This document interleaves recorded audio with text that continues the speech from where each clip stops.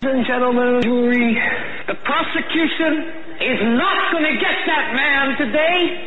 No, because I'm going to get him.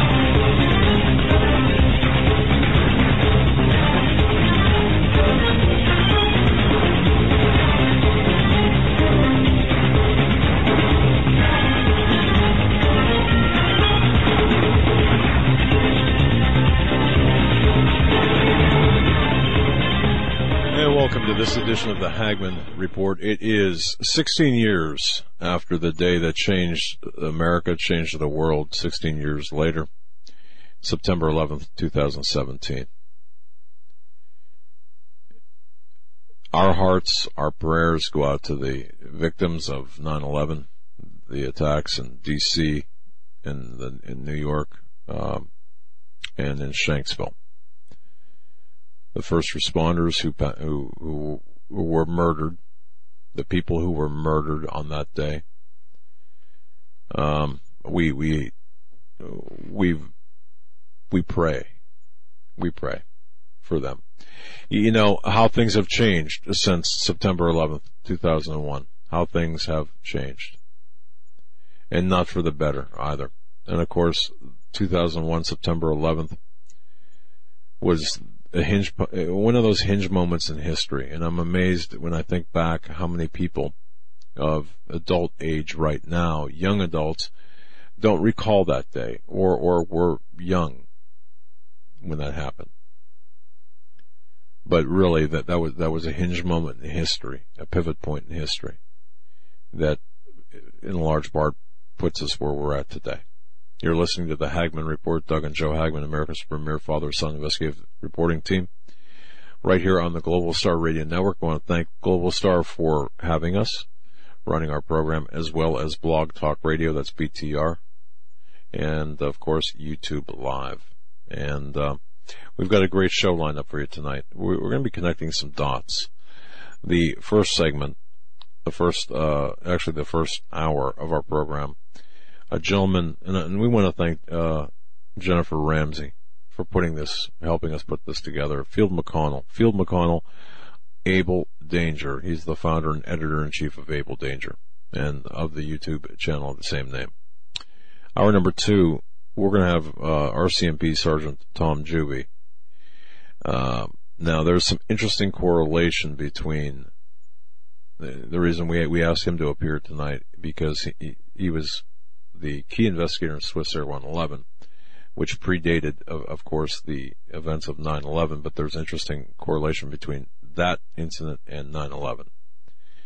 And then that's going to be going into hour 3 as well, 3 segments with Sergeant Tom Juby, which is going to be a must. You've got to listen to this and watch this program in its entirety to understand the web of deceit, the web of lies, the web of the shadow government, and in this case, its subset, the deep state, the military-industrial congressional complex. This how it all works together.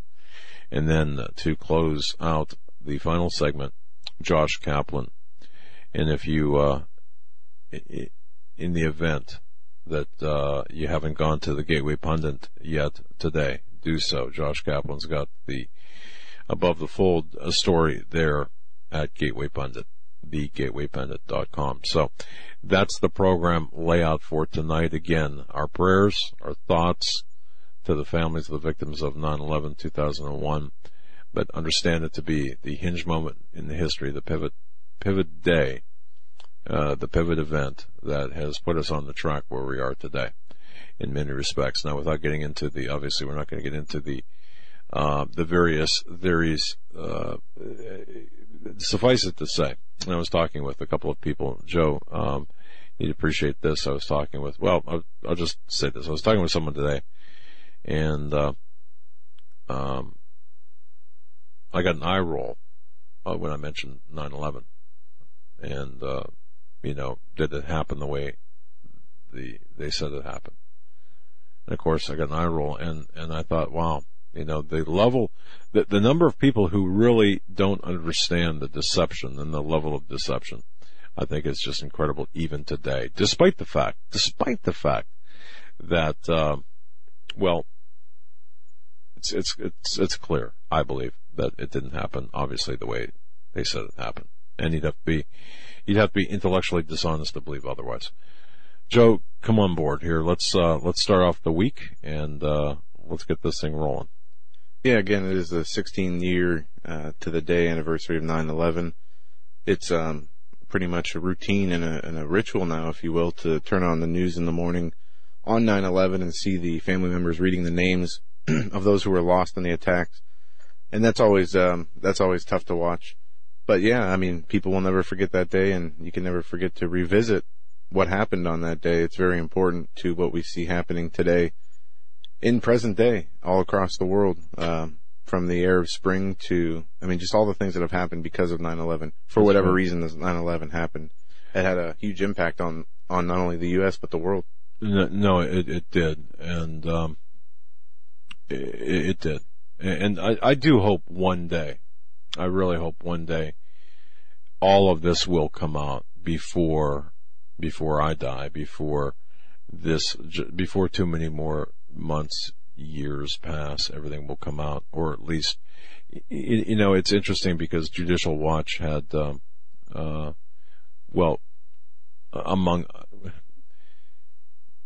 was an article recently where the Saudi operational training, the dry run, I don't know if you saw that, Saudi Arabia providing operational assets and money for a dry run for 9/11.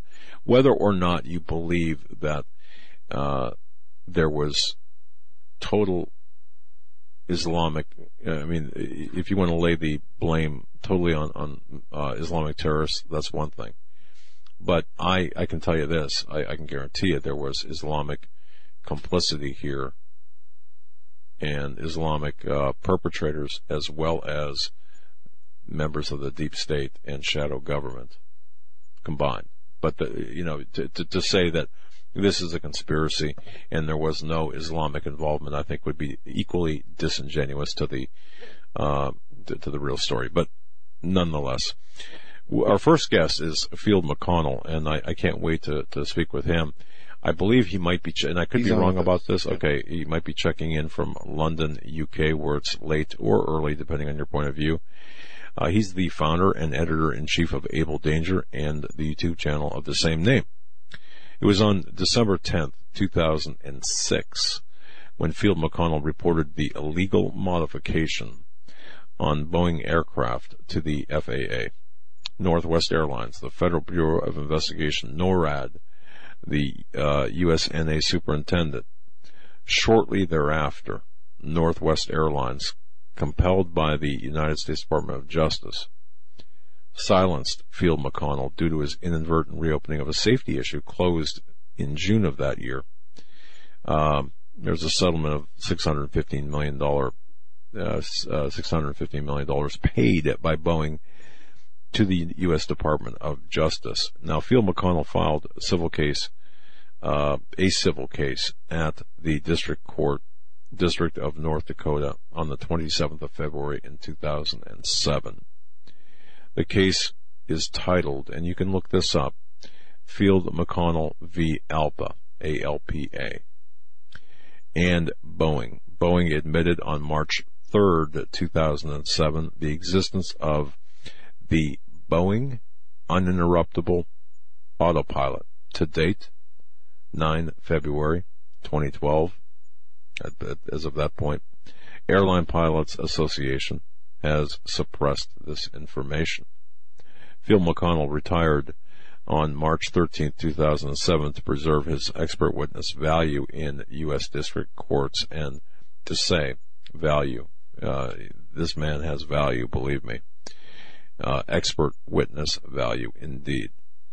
The civil case, Hawks Cafe v. Global Guardians, was filed on May Day, actually, May 1st, 2007, in District Court, District of North Dakota. So, this man knows that of which he speaks, and we want to give him a warm welcome and embrace to the Hagmann Report. Mr. McConnell, thank you so much for joining us on this momentous day. Yes, it is a momentous day, and it's a sad day, and what makes it even more sad is that our federal elected officials are serving powers other than the constituents, and they've sat on this deception for 16 years. But early on in your very kind introduction, you said, will it come out, meaning the truth, and yes, it will. You made an allusion to illegal modifications, and I want to make sure that everybody understands that what makes these modifications illegal is only that the airline pilots, mechanics, and dispatchers were never aware of the equipment that was in their aircraft. So I hope my volume's okay, and you certainly sound good at London, where it's early in the morning, and about 10 minutes ago it was late at night, but it's just past midnight. So what can I do to make your show more comfortable for you fellows? Well, first of all, I want to thank you for your gracious gift of time, because I know it's early or late, and I know that this, is an inconvenience for you, but a delight for our audience. Well, let's start at the beginning.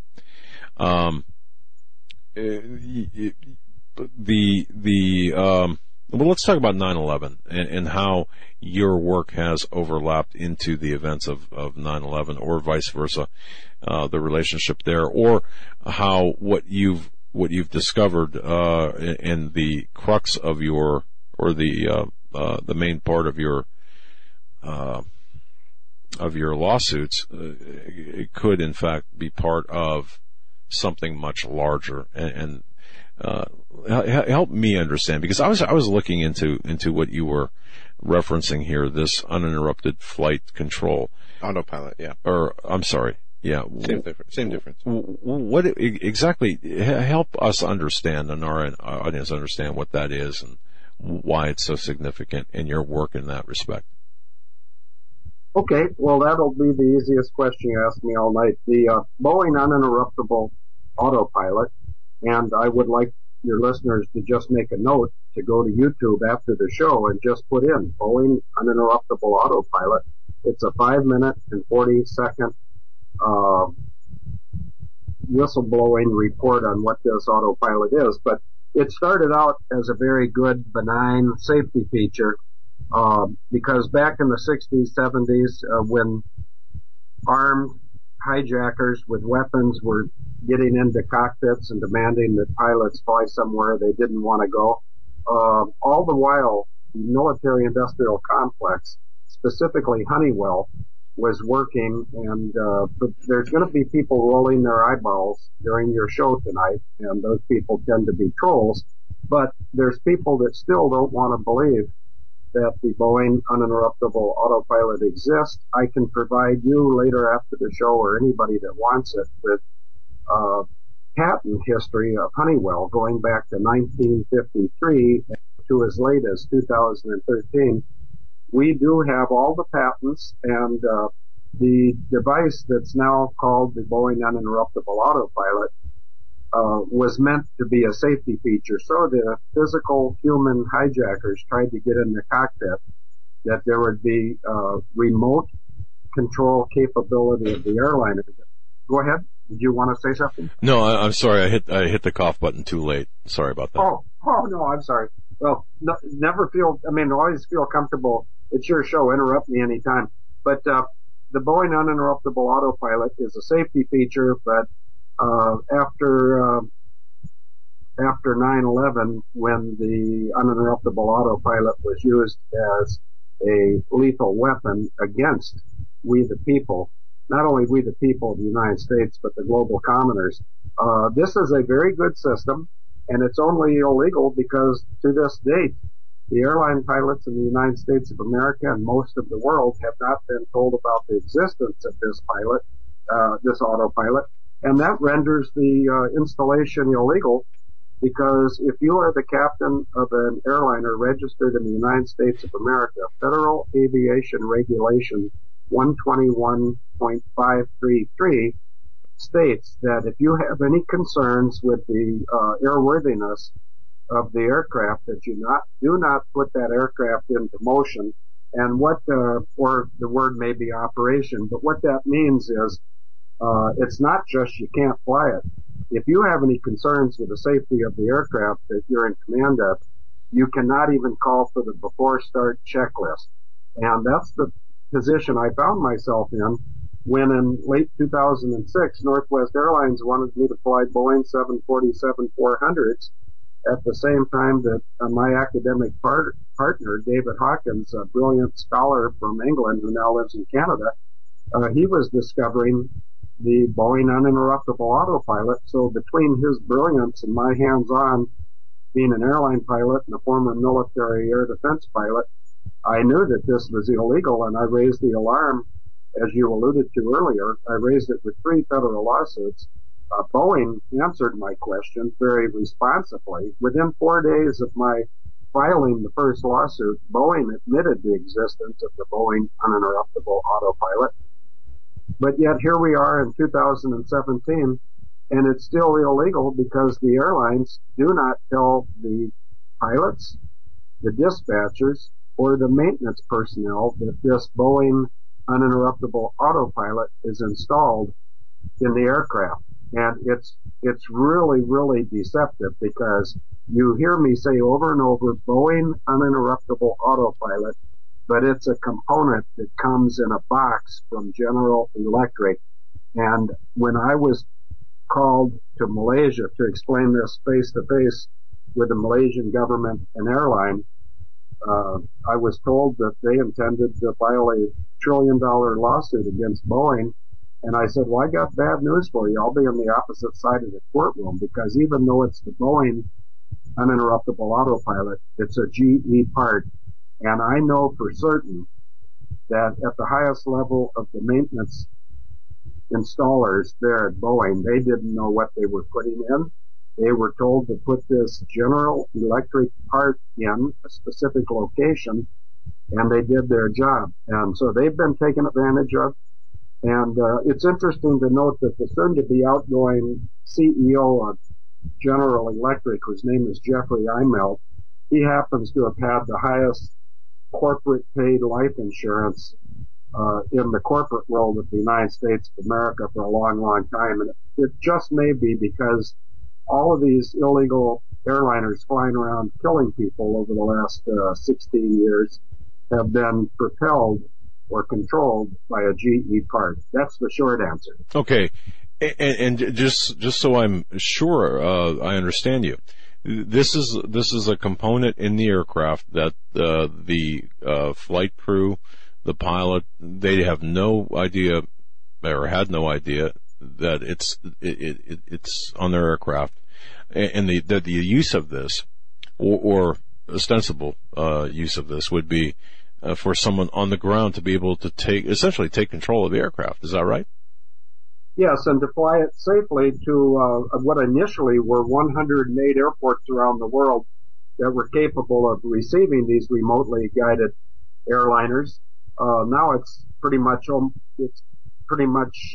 any airport that's served by airliners of that type. For instance, if a 787 goes to that airport, it could be safely remotely landed there. And the Boeing uninterruptible autopilot is not to be a scary thing. It's to be a life-saving feature. But the problem is, they've used it for a criminal, intent. Right. It's called murder for hire, and it's premeditated. And, you asked me how I was related to 9/11. Well, I've got 3 relationships, and I'll make this very brief.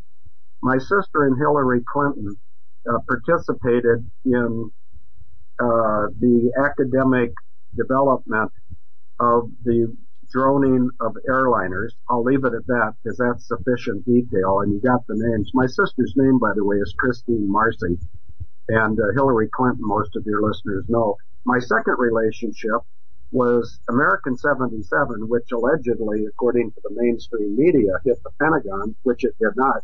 The captain of that flight was a college classmate of mine from Annapolis, whose name is Captain Chick Burlingame. He had a dual career just like I did. He flew for the Navy in the reserves while he flew for American.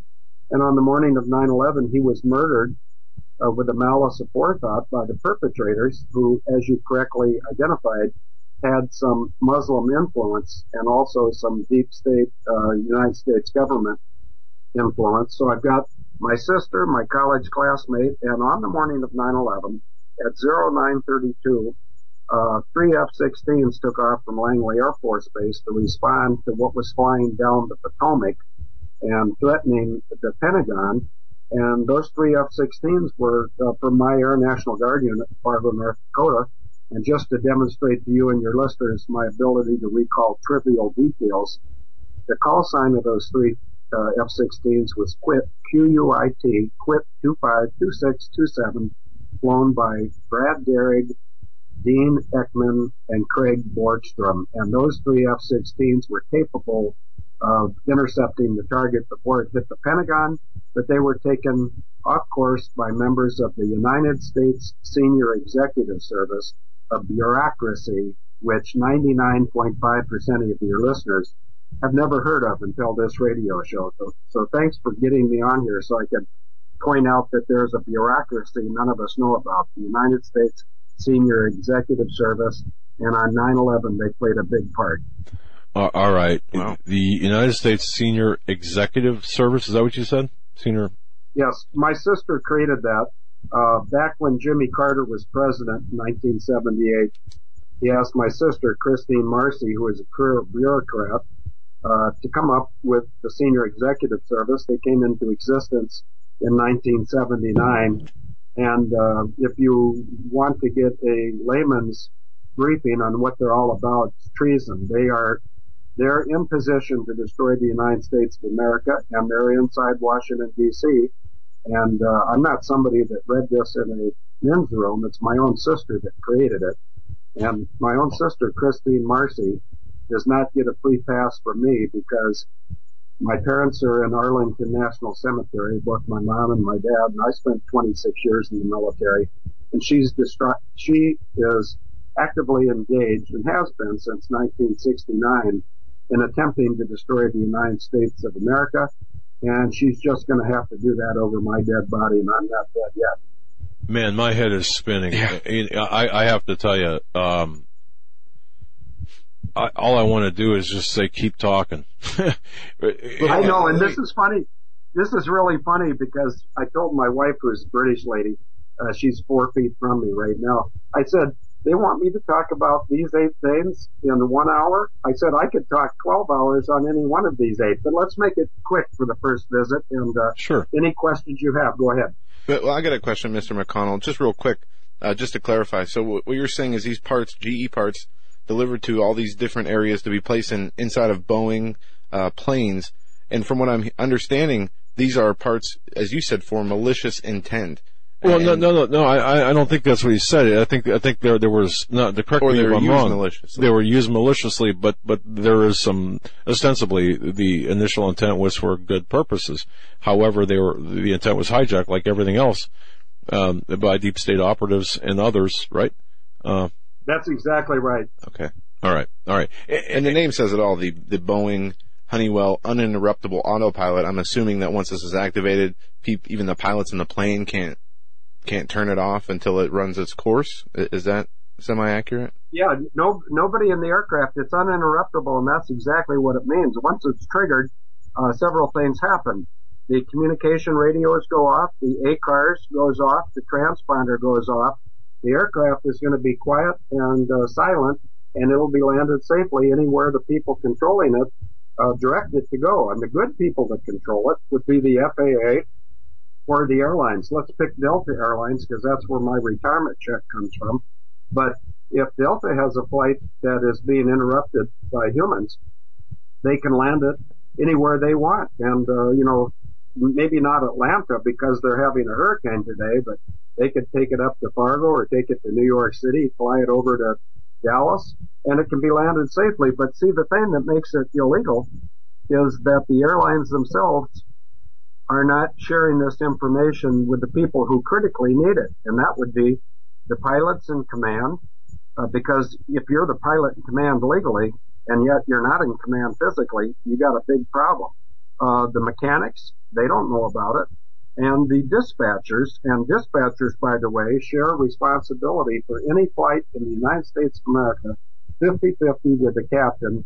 And I'm here to tell you that there's occasions where the captain and the dispatcher don't see eye to eye, but only one of those two has their gluteus maximus in the aircraft, and it's not the dispatcher. So I don't want to scare anyone, because I think by your having the nerve to broadcast this, it's just a matter of time. Boeing has already announced that they have this. They announced it on the 3rd of March of 2007. And in that announcement, they said within 2 years, every airliner in the world will have this feature. That would be 2009.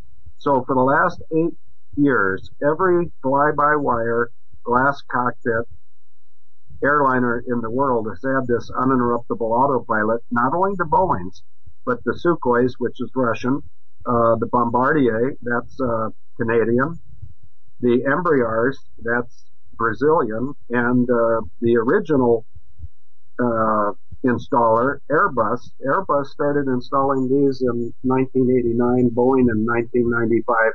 But any student of second grade math knows that both 1989 and 1995 were prior to 9/11. So this is the feature which allowed 9/11 to almost top off, TOPOFF, top off the government. And the only reason why we didn't go down as a nation on 9/11 is because United 93 was 41 minutes late when Captain Jason Dahl got his aircraft up in the air. And by this time, the response to New York and the Pentagon had been such that they were too late to achieve their purpose, which was striking the U.S. Capitol, where the elected government, the Congress and the Senate, were both in the Capitol rotunda that morning. And if the fourth aircraft, and it would not have been United 93, but it would have been a drone replacement for United 93. But because they were 41 minutes late, they had to send a drone elsewhere, and they had to destroy United 93 over Shanksville, Pennsylvania. Oh, okay. Our guest is Field McConnell. His website, abledanger.org. I'm correct in that, am I not? Abledanger.org. Yes, you are okay. correct. All right. I just want to make sure this information is critical here on the 16th. Hate to use the word anniversary, the 16th year, 16 years after 9/11 of 2001. I have a lot of respect for Mr. McConnell. By the way, it's I love his website. A lot of information there, and he is kind enough to check in with us from London, UK, where it's just after midnight there, with his wife at his side, who is obviously a trooper as well. I guess, Mr. McConnell, we all married up in our lives, so, but nonetheless, getting back to the topic, and by the way, folks, we are going to forego the network break to give Mr. McConnell the opportunity, the full segment here, because this is fascinating. So, I'm tossing everything that we have out, that I have, the talking points and such out. I'm going to toss those away. And I'm just going to ask you this: what in the world happened then? On 9/11. What happened 16 years ago this morning, Mr. McConnell, based on your research, your analysis, and your knowledge of the SES and the hardware as well as the people and such? What happened? And be as free as you want. With don't hold anything back. Okay, well, I appreciate that, because there is something that's typically held back, and I'm not going to mention it because I don't think it really matters. But I also, since you said I can go ahead and be free and not hold anything back, first and foremost, I got to tell you the only reason I'm doing this is because on December 4th, a Monday of 2006 at 3:35 p.m., I said a prayer to God, and I said, God, you must have something more important for me to do than fly 403 passengers to Honolulu so they can lay on the beach. And I said, I will never, ever ask you this again, but if you have something more important for me to do, for your purpose in my life, but for your kingdom, please let me know, and I'll do it no matter what it may cost me. 2 hours and 25 minutes later, I was told to expose evil, and that's Ephesians 5:11, have nothing to do with the evil deeds of darkness, but rather expose them. So that's all I do. And if I fall short of what God asked me, I'm terribly sorry, but let's go right into 9/11. What it was about It was a top-off exercise that went rogue. What does top-off mean? T-O-P-O-F-F. Cut the head off the United States elected government. And had that succeeded on 9/11, and you're gonna hear my sister's name often because she's been so well buried and protected. But she was a key player on 9/11. Her name's Christine Marcy. To this day, she's protected by the U.S.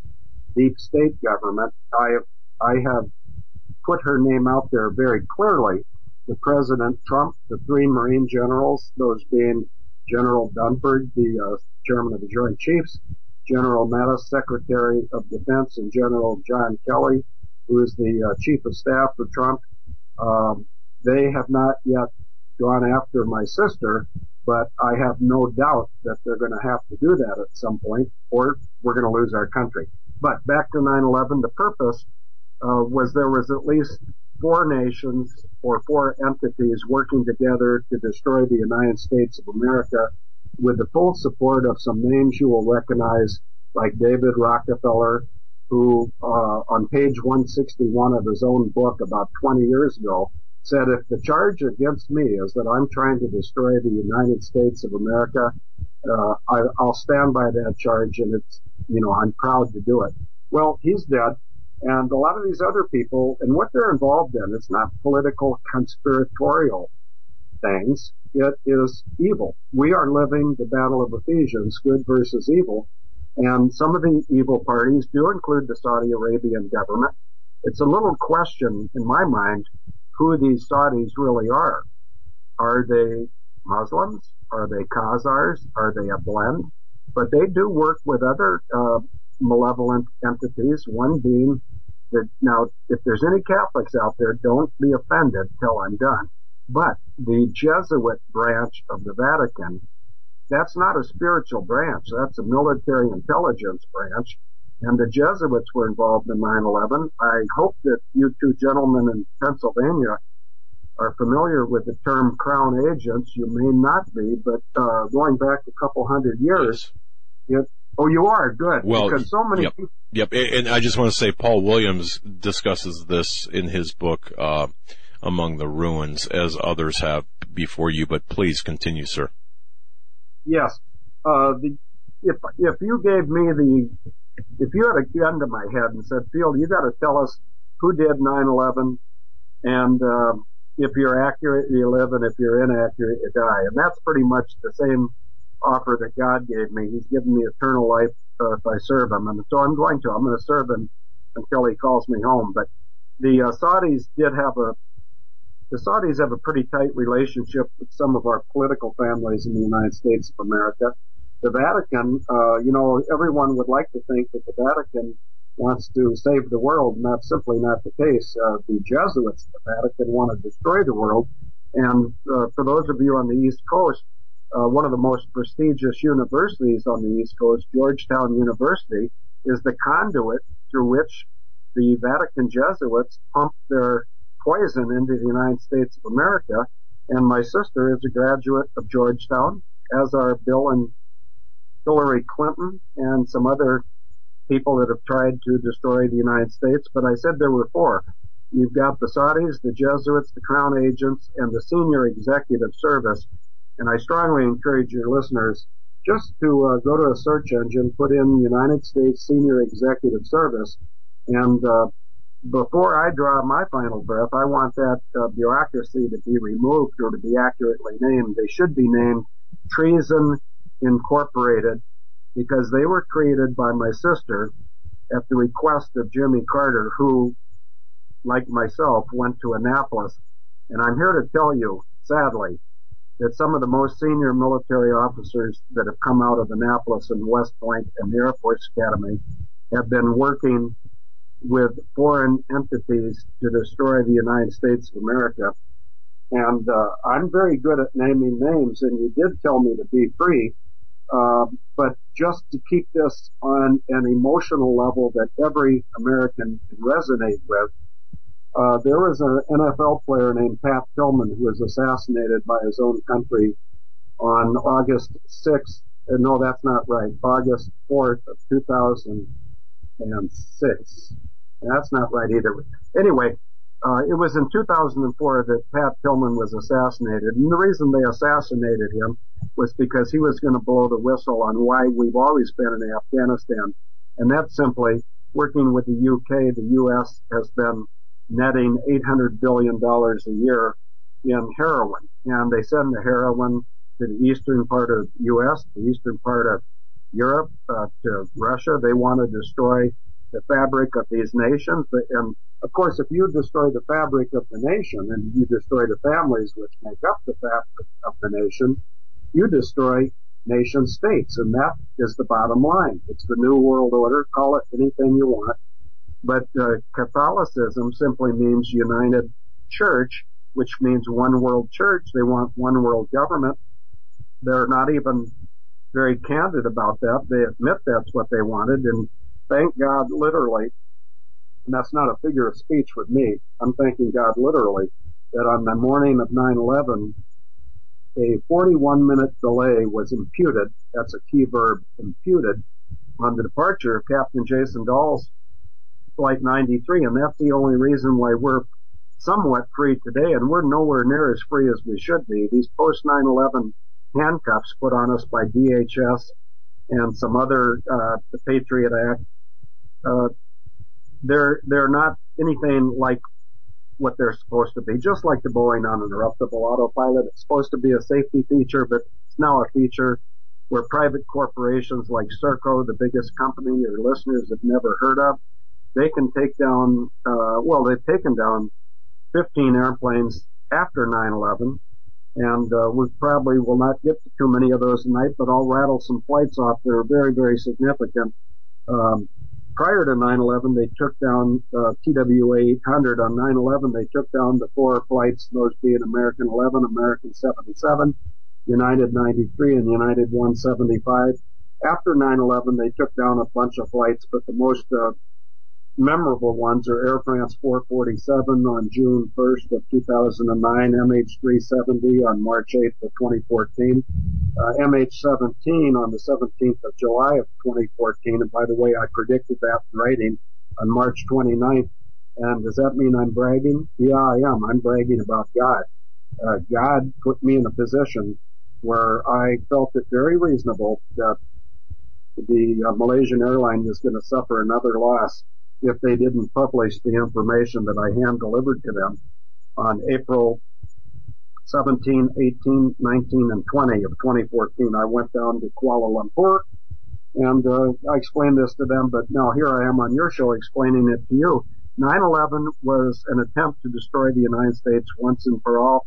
We had become too powerful to serve the globalists, and even though our whole government structure to this day, to this very day, we are constrained by powerful families like the Rockefellers. And by the way, if your listeners don't know this, Bill Clinton's a Rockefeller. His absolutely. Yep. Well, I'm in good company here. I can see that. So thank you. Yeah, but the Rockefellers, the Rothschilds in Europe, they think they own the world. I got some really bad news for them.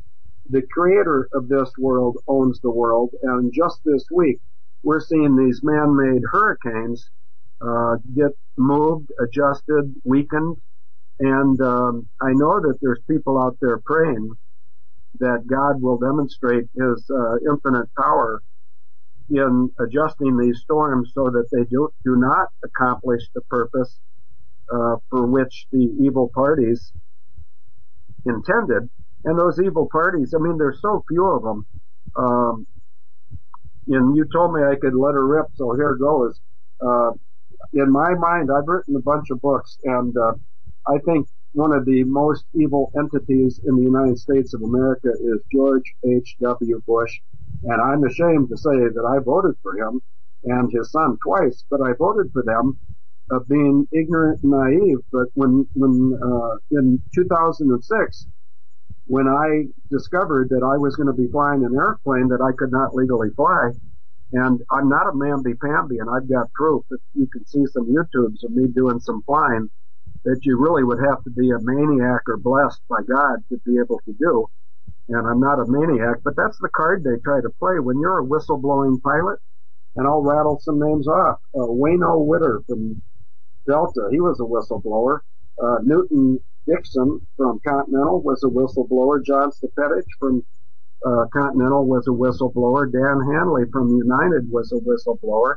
There is a Spirit airline pilot named Michael Driscoll who was a whistleblower. And what they do to all these people and what they tried to do to me, if they can't get you to be quiet, they send you to a shrink. And it's always the same shrink who just retired, strangely enough, August 1st. His name was Edward Elliott of Los Angeles. He was aided by a couple of other alpha doctors, MDs, not shrinks. But those, I was going to say gentlemen, but they're not gentlemen, they're cowards. Warren Silberman was an MD who would try to stick his nose in the business of any whistleblowing pilot like myself. Another one is Michael Berry. They both lost their positions. Edward Elliott, as I mentioned, retired. The safety of the traveling public of the world should not be in the hands of doctors that are bought and paid for, who are complicit with political entities that cover up the doctors' crimes. I'll just rattle off a couple of people. Carl Levin of Michigan, Chuck Schumer of New York, John McCain of Arizona, Lindsey Graham of South Carolina. I could go on, and I've written, or myself and David Hawkins have written 150,000 pages of cross-reference material. We put out 14 books. We've probably got 1,000 YouTubes. Now, why is our message not getting out? Well, that's the easiest question I can ever pose for myself, because the mainstream media is owned by about 4 families, and the United States government does not serve the United States. I want to inject some enthusiasm or this sounds pretty negative, but I'm very optimistic, and I think under Donald Trump, if we can keep him in office a bit longer, and when I say that, I'm not talking about an impending death. I don't think he's in office to serve 4 or 8 years. I think he's in office to help the 3 Marine generals and a bunch of white hats in the military save our republic, restore our rule of law, make the United States of America the beacon on the hill it was meant to be by God and has been denied to be that status by people such as the Rockefeller, the Rothschilds, the Clintons, the McCains, the Bushes, the Obamas. And I've got some close relationships here to 2 of those families. John McCain went to the Naval Academy, and he's a 3rd-generation traitor. His grandfather was in the class of 1906 at Annapolis, and he violated a direct order which caused the greatest naval defeat in the history of the United States Navy. It occurred at Savo Island, S-A-V-O Island, on the 9th of August of 1942. None of your listeners have heard that. I doubt if they have. His father, John McCain number 2, was a 1931 graduate of Annapolis. And what he is famous for in terms of treason was he's the man that covered up LBJ's treason in the USS Liberty. When the USS Liberty was attacked on the 8th of June of 1967, it was attacked with the full blessings of LBJ, who wanted to get a second theater of war going because his buddies in the military-industrial complex in Texas, those being the men that ran Colt firearms, think M16, LTV aircraft, think A7, and Bell helicopters, think Huey. All of LBJ's drinking buddies in Texas made a lot of money as long as we were at war, and one war wasn't enough for LBJ. He wanted one in Egypt. And so when Israel painted some of their Mirage fighters up in Egyptian paint and attacked the USS Liberty on the 8th of June of 67, I would give you a verbatim quote of what LBJ said, but it's offensive to Christians and other people. He said, "I want that GB boat on the bottom of the sea." And to make sure that happened, he had his Israeli counterparts attack the boat not only with machine gun and torpedoes, machine guns from actually they're cannons from aircraft, machine gun boats, smaller boats, And the USS Amberjack was a submarine that was at periscope depth within torpedo range of the Liberty, and it was ordered to sink the Liberty if the Israeli fighter jets, the Mirage, couldn't sink it. And there was a very heroic young man who risked his life when they tried to put out a mayday call. A young enlisted sailor saw that the electrical power to the bridge was interrupted because a big electrical cable had been shot out of its socket. He ran out there while the aircraft were attacking with great effect, I might add, and he connected that electric cable back up. They got one SOS call. The SOS call was answered by two aircraft carriers, one being the USS America and the other one, I cannot remember at this point, but it was CVA-60, I believe. It doesn't matter. There were two aircraft carriers. They heard that the Liberty was under attack, and they started launching fighters to engage. And LBJ heard about that, and he told those fighters through the chain of command, which means the chain of command was also complicit. LBJ told the fighters to return to their carriers because he wanted that ship to go down. And you may not believe this, but you can check it immediately after this interview concludes. The only seagoing entity that responded to save the United States sailors on the Liberty, which they did, was a Russian vessel. And when the Russian vessel showed up on the horizon, suddenly the USS submarine named the Amberjack realized that this is not going to work. We cannot do what LBJ wants us to. And so the Liberty was spared, just like on the morning of 9/11, the United States of America was spared. But in both cases, we're not spared by a foreign, we're not spared from a foreign power. We have been spared on those two occasions against treasonous persons in our own government. The two most treasonous people of which I'm aware would be George H.W. Bush. Let's make it three. LBJ, George H.W. Bush, and my sister, Christine Marcy. Wow. I don't think you're going to be getting any Christmas cards from your sister this year. She doesn't believe in Christmas. All right. Yeah. Wow. And I love this because Phil McConnell is our guest, and he just gave a whole bunch of information, ladies and gentlemen. I mean, you heard what he just has given us. Joe, you're over here just... And I was muted, Mr. McConnell, but when you said she doesn't believe in Christmas, you just had me cracking up over here. Yeah, you really covered a lot of ground. And, I mean, where do we go from here? We got about 8 minutes left. Yeah. You want to bring it back to the airplanes and the uninterrupted autopilot? Or you want to... Well, wait a second. Can we fly out there and visit with you and spend like a week with you? No. But yeah, you could, or I could come to Erie.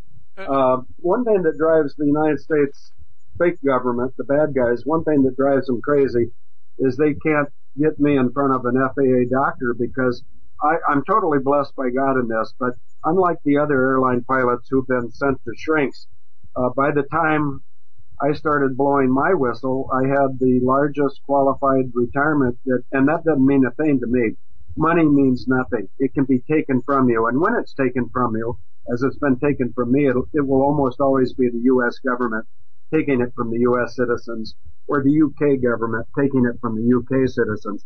So money means nothing, but put yourself in my position, gentlemen. If God asked you personally to expose evil, would you do it or would you not? That's exactly what we're doing. Mr. McConnell, we're investigators by profession. I've been an investigator 34 years. Joe for a little over 10. And we have no business being in the radio broadcasting industry, yet here we are. So hopefully that answers your question. Yes, and I anticipated that because I know what motivates you, and I applaud you for that. Well, thank you. In the remaining 8 minutes or so, we have left 7 minutes left. Look, you've got the floor, my brother, and this was, and I'm so thankful for you. We hope that you'll agree to come back and spend additional time with us. we reach, right now I can tell you right now, we've got 46 countries listening, and we've got, tens of thousands of people listening as well. So, and many more, soon via archive. So, you're reaching a lot of people. So take the time, wherever you want to go. It's yours. The floor is yours. Okay, and then let's agree that maybe 30 seconds or a minute before we run out, you'll just interrupt me. Sure. So here I go. I'm going to touch some items I think we should talk about in the future.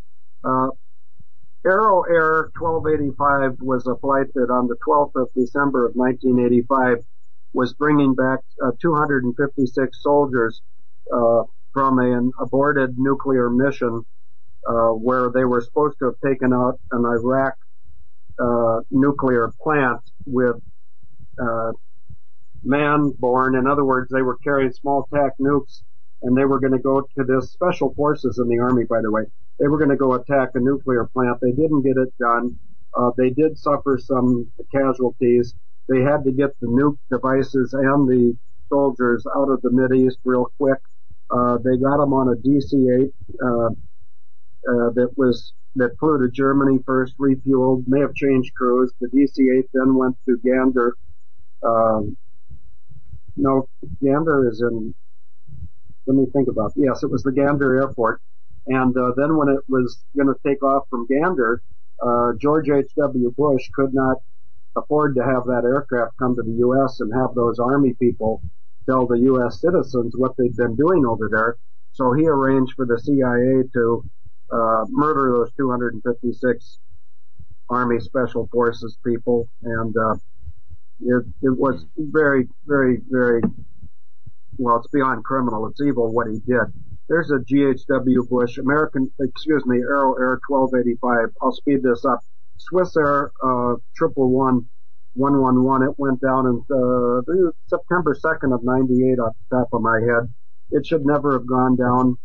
There was evidence that perhaps somebody had tampered with the in-flight entertainment system, which only distributed entertainment to the first class and business class passengers, not the coach people.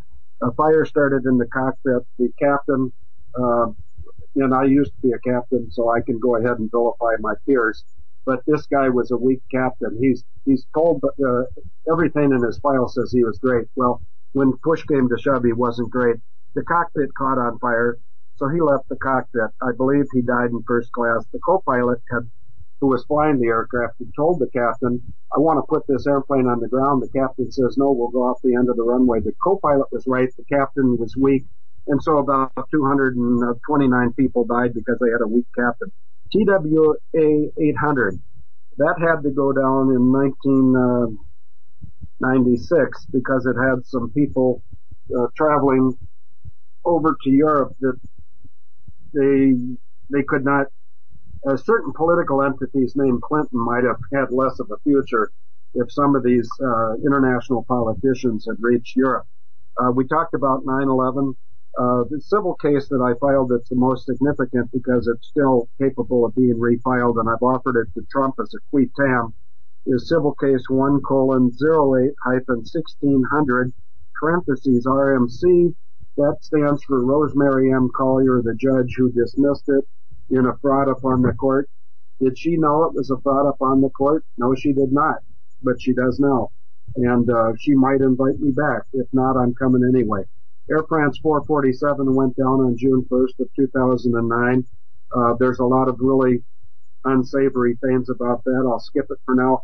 The two things that I've known for right behind 9/11 flying events would be Malaysia 370. The aircraft never went down. It was never missing for 1 nanosecond.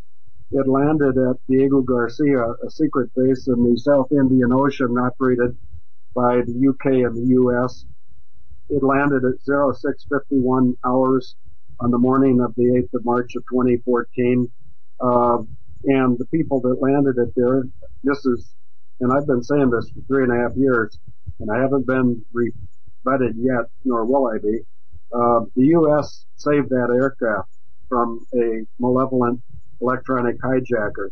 Unfortunately, the first electronic hijacker, which was a private corporation, deployed the ATI, which is the air tranquilizing injector, which can calm passengers. It can put them to sleep or it can kill them. In this case, it killed them.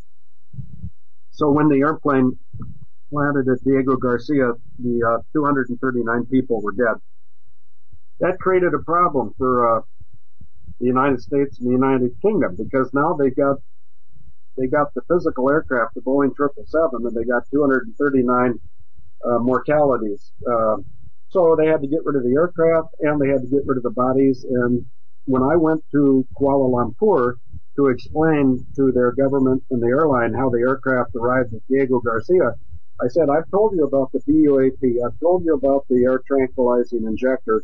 If you do not tell the rest of the world via the media, since you will have the floor, not me, I'm a nobody, I'm sheer aircraft. I said, you're going to lose another one, and you're going to lose it before 1900 hours on the 17th of July of 2014. Many of your listeners remember the aircraft that went down in Donetsk, Ukraine. It went down around 1729 on the 17th of July. Now, am I prescient, or do I have a crystal ball? No, but I have a God in heaven who put me on this mission to expose evil. So when Field McConnell, we're at the end. I mean, and thank you for everything you have given us, the information. I'm so sorry that we have to end it now. I'm not. But I'll tell you something. You've touched a lot of people, and we're going to bring you back. Yeah, and you abledanger.org, and also you're on Twitter, right? Yes, at FIELDMCC. And the YouTube channel is Able Danger. All right. ABEL Danger. All right. Field McConnell, thank you so much for your gracious gift of time. Give your wife a hug for me. I know how it is late at night. And thank you both. And please come back on, and may God bless you and keep you safe.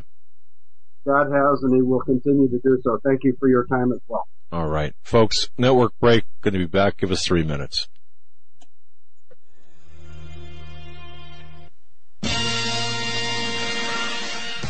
Greennovative. Go to HagmannReport.com. Click on the link to Greennovative. What Greennovative is, it's a small company in Florida. They created something called the GMAG power cell. It produces electricity by adding salt water to this unit that recharges rechargeable batteries. It's the coolest thing you'll ever see in your life. It's really neat.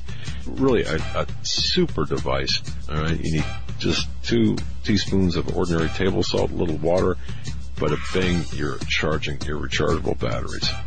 Super GMAG chargeable is affordable, it's lightweight, weighs about 8 ounces, it's durable, it's EMP proof, and it's environmentally friendly. That it is. It'll provide safe and convenient power for recharging 6 AA batteries off the grid when other power sources aren't available, anywhere, anytime, in any weather, day or night. Go to greennovative.com. That's greennovative.com.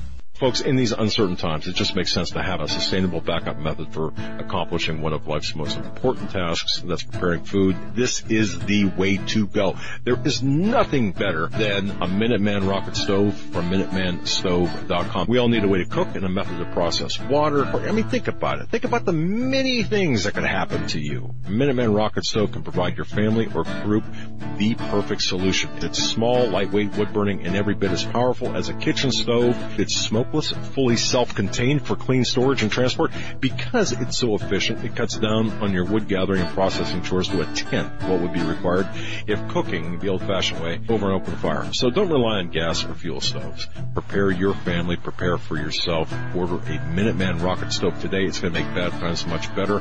Folks, MinutemanStove.com, MinutemanStove.com. Need I say more? You should have a Minuteman, the survival stove in an ammo can. For investors, timberland has become the symbol of safety. Global tropical timber demand continues to surge as the world's population increases. The need for managed, sustainable timber production forests has never been greater. When stock markets crash, trees keep growing. Direct ownership of fully managed tropical timberland acreage is now available to accredited investors. Prime, valuable hardwood groves close to the beautiful Costa Rican border generate and maintain superior long-term wealth. Consider visiting our forest plantations. Qualified accredited investors should go to PreciousTimberProfits.com or dial 855-888-6288 for more information. Call 855-888-6288 or visit PreciousTimberProfits.com. This announcement does not constitute either an offer to sell securities or a solicitation of an offer to purchase. Offering made by prospectus only. 855-888-6288, PreciousTimberProfits.com. PreciousTimberProfits.com.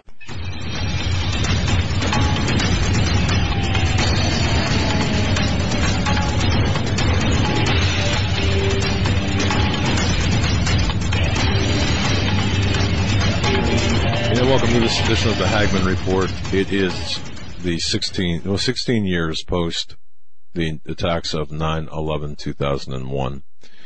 And if you would have asked me on that day if I would be sitting here doing this, I would have said you're nuts. Of course, if you would ask me on that day if Barack Hussein Obama would have been occupying the White House for 8 years, 7 years after the event, the attacks, I would have said you're crazy too. And if I would have shared that opinion with a detective that I was with at Ground Zero, he would have punched me in the head, I'm sure.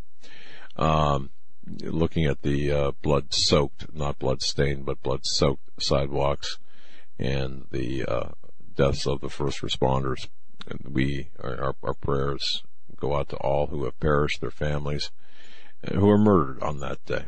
Now, our next guest, or guest this hour, is someone that I interviewed here earlier this year, Mr. Tom Juby. Now, if that name does not ring a bell, let me explain who this is.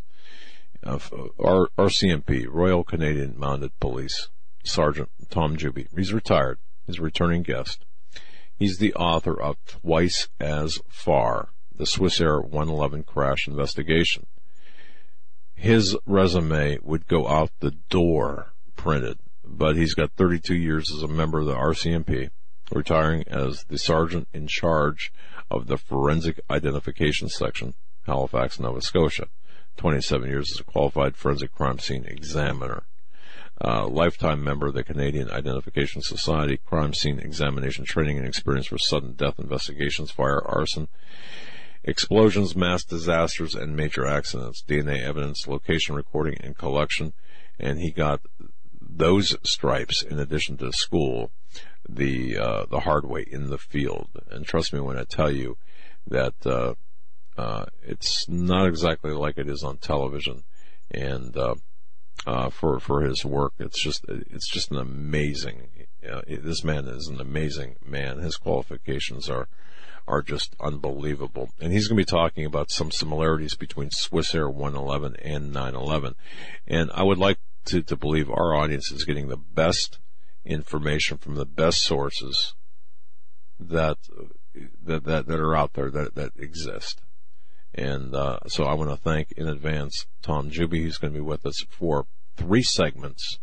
And I really would like everyone to tell everyone about this particular, 3 segments, right? Okay. Sorry about that. I'm sorry, I threw you off there. That's okay. But tell everyone about this broadcast. I think this is a critical broadcast. You see, that's why, seriously, I'm a better investigator than I am a talk show host. But having said that, Joe, I know you wanted to weigh in here. Well, yeah, just on a few things. On this day of 9/11, it's interesting to hear and go back and revisit to see what actually happened on my other laptop, which I have plugged into my TV at home. I forget where this was posted originally, but I downloaded a number of ABC, CBS, and NBC live broadcasts throughout that day, and they had them, I think, every 45 minutes. So you could download, from 8:30 to 9:15, 9:15 to 10, and so on and so on. And I was watching a few of those clips this morning, and just looking at the devastation and how fast all that happened. A lot of people never really went, like you said today, you encountered somebody that you got met with an eye roll. Yes. So many people just accepted what happened that day without ever doing just the basic level of research into it. And some of those people who have never looked into it or done those research will be the fiercest opponents of any kind of ideas that it's something other than what they were told. For whatever reason that is, I don't know. You know, you're right. And by the way, my wife handed me a shoebox the other day, and it was on Sunday, yesterday, in advance of 9/11, and the shoebox contained, I think, 4 videotape cassettes. You know, the big black videotape cassettes. Yeah. Of the original news footage from 9/11.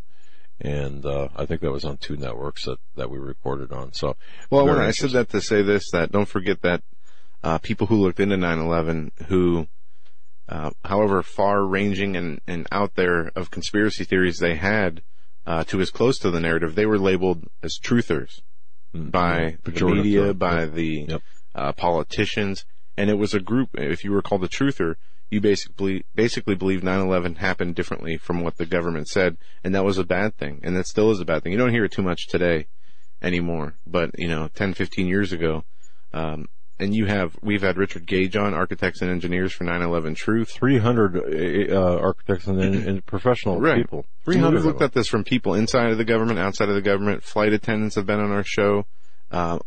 We've done so much work on 9/11. And I would just ask people on this anniversary, if you have the time to, if you have not looked back into it, just take a look at it and see if anything else sticks out to you. And before we bring our guests on, I would urge everyone to go to CoachDaveLive.com. I want to say hello to Coach Dave Dobmeyer. God bless you. Coach Dave is instrumental. He's boots on the ground, helping the victims of the floods, of the hurricanes, and doing so much for so many. And he's so deserving of our support. That's Coach Dave Live, Coach Dave Dobmeyer, CoachDaveLive.com. So just so you know, and he's a great guy. So all right. And special thanks to Brent Bileski. Yes. For setting this up. With us is RCMP Sergeant Tom Juby. Mr. Juby, welcome back to the Hagmann Report. Hi, how are you?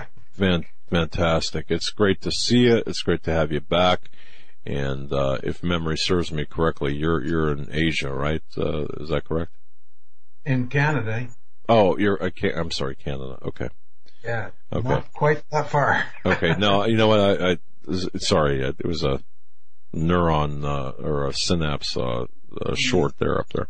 I know who you're thinking of. Yeah. Okay. All right. Now, having said all of that, where do we start with respect to Swissair 111 and 9/11? You've got a resume that would that's really second to none. You're a true professional and a crime solver. On this very solemn day, yeah. And you spearheaded the investigation into the Swissair 111 incident, and how can we start? How can we begin to make sense of where we're at today with your background and your knowledge? Well, first of all, there's a lot of people up here that would argue that I didn't spearhead. I was the forensic investigator for the RCMP on Swissair 111. Okay. I wasn't the lead investigator, if that seems to be a term that gets thrown around.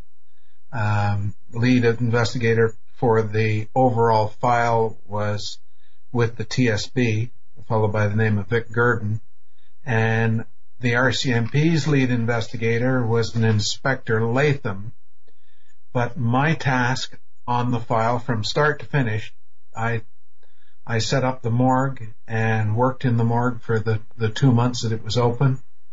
And then I moved over to the aircraft side and saw the aircraft reconstruction, worked on it, and saw about 15 MD-11 aircraft. I flew on them, and this is the Swissair aircraft, and I developed a background of knowledge of the aircraft and of the people who worked on it to reconstruct it.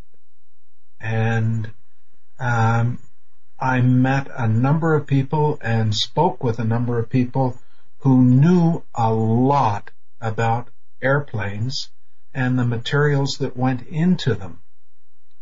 And basically, between speaking with and a number of those were U.S. people, Americans, who knew the plane inside out. And it of course, is made by McDonnell Douglas, which is now part of Boeing. And it was an MD-11, right? MD-11 aircraft. Okay. Run by US Air. All right. And by the way, this took place on 2 September 1998. So yes, pre 9/11. Okay, sir. Go ahead. And it crashed just off of Halifax, Nova Scotia, killing all 229 people on board, more than 100 Americans on board, 100 passport-carrying Americans, and another, I think it was about 20 with dual passports, and American and otherwise. And the overall investigation took about 4 years because it was in 200 feet of water, and it was a difficult investigation. There was a major fire on board, and it disrupted the mechanics of the aircraft. The MD-11 is actually a stretched DC-10, and it was one of the first fly-by-wire aircraft, meaning that it was electronic. The cockpit was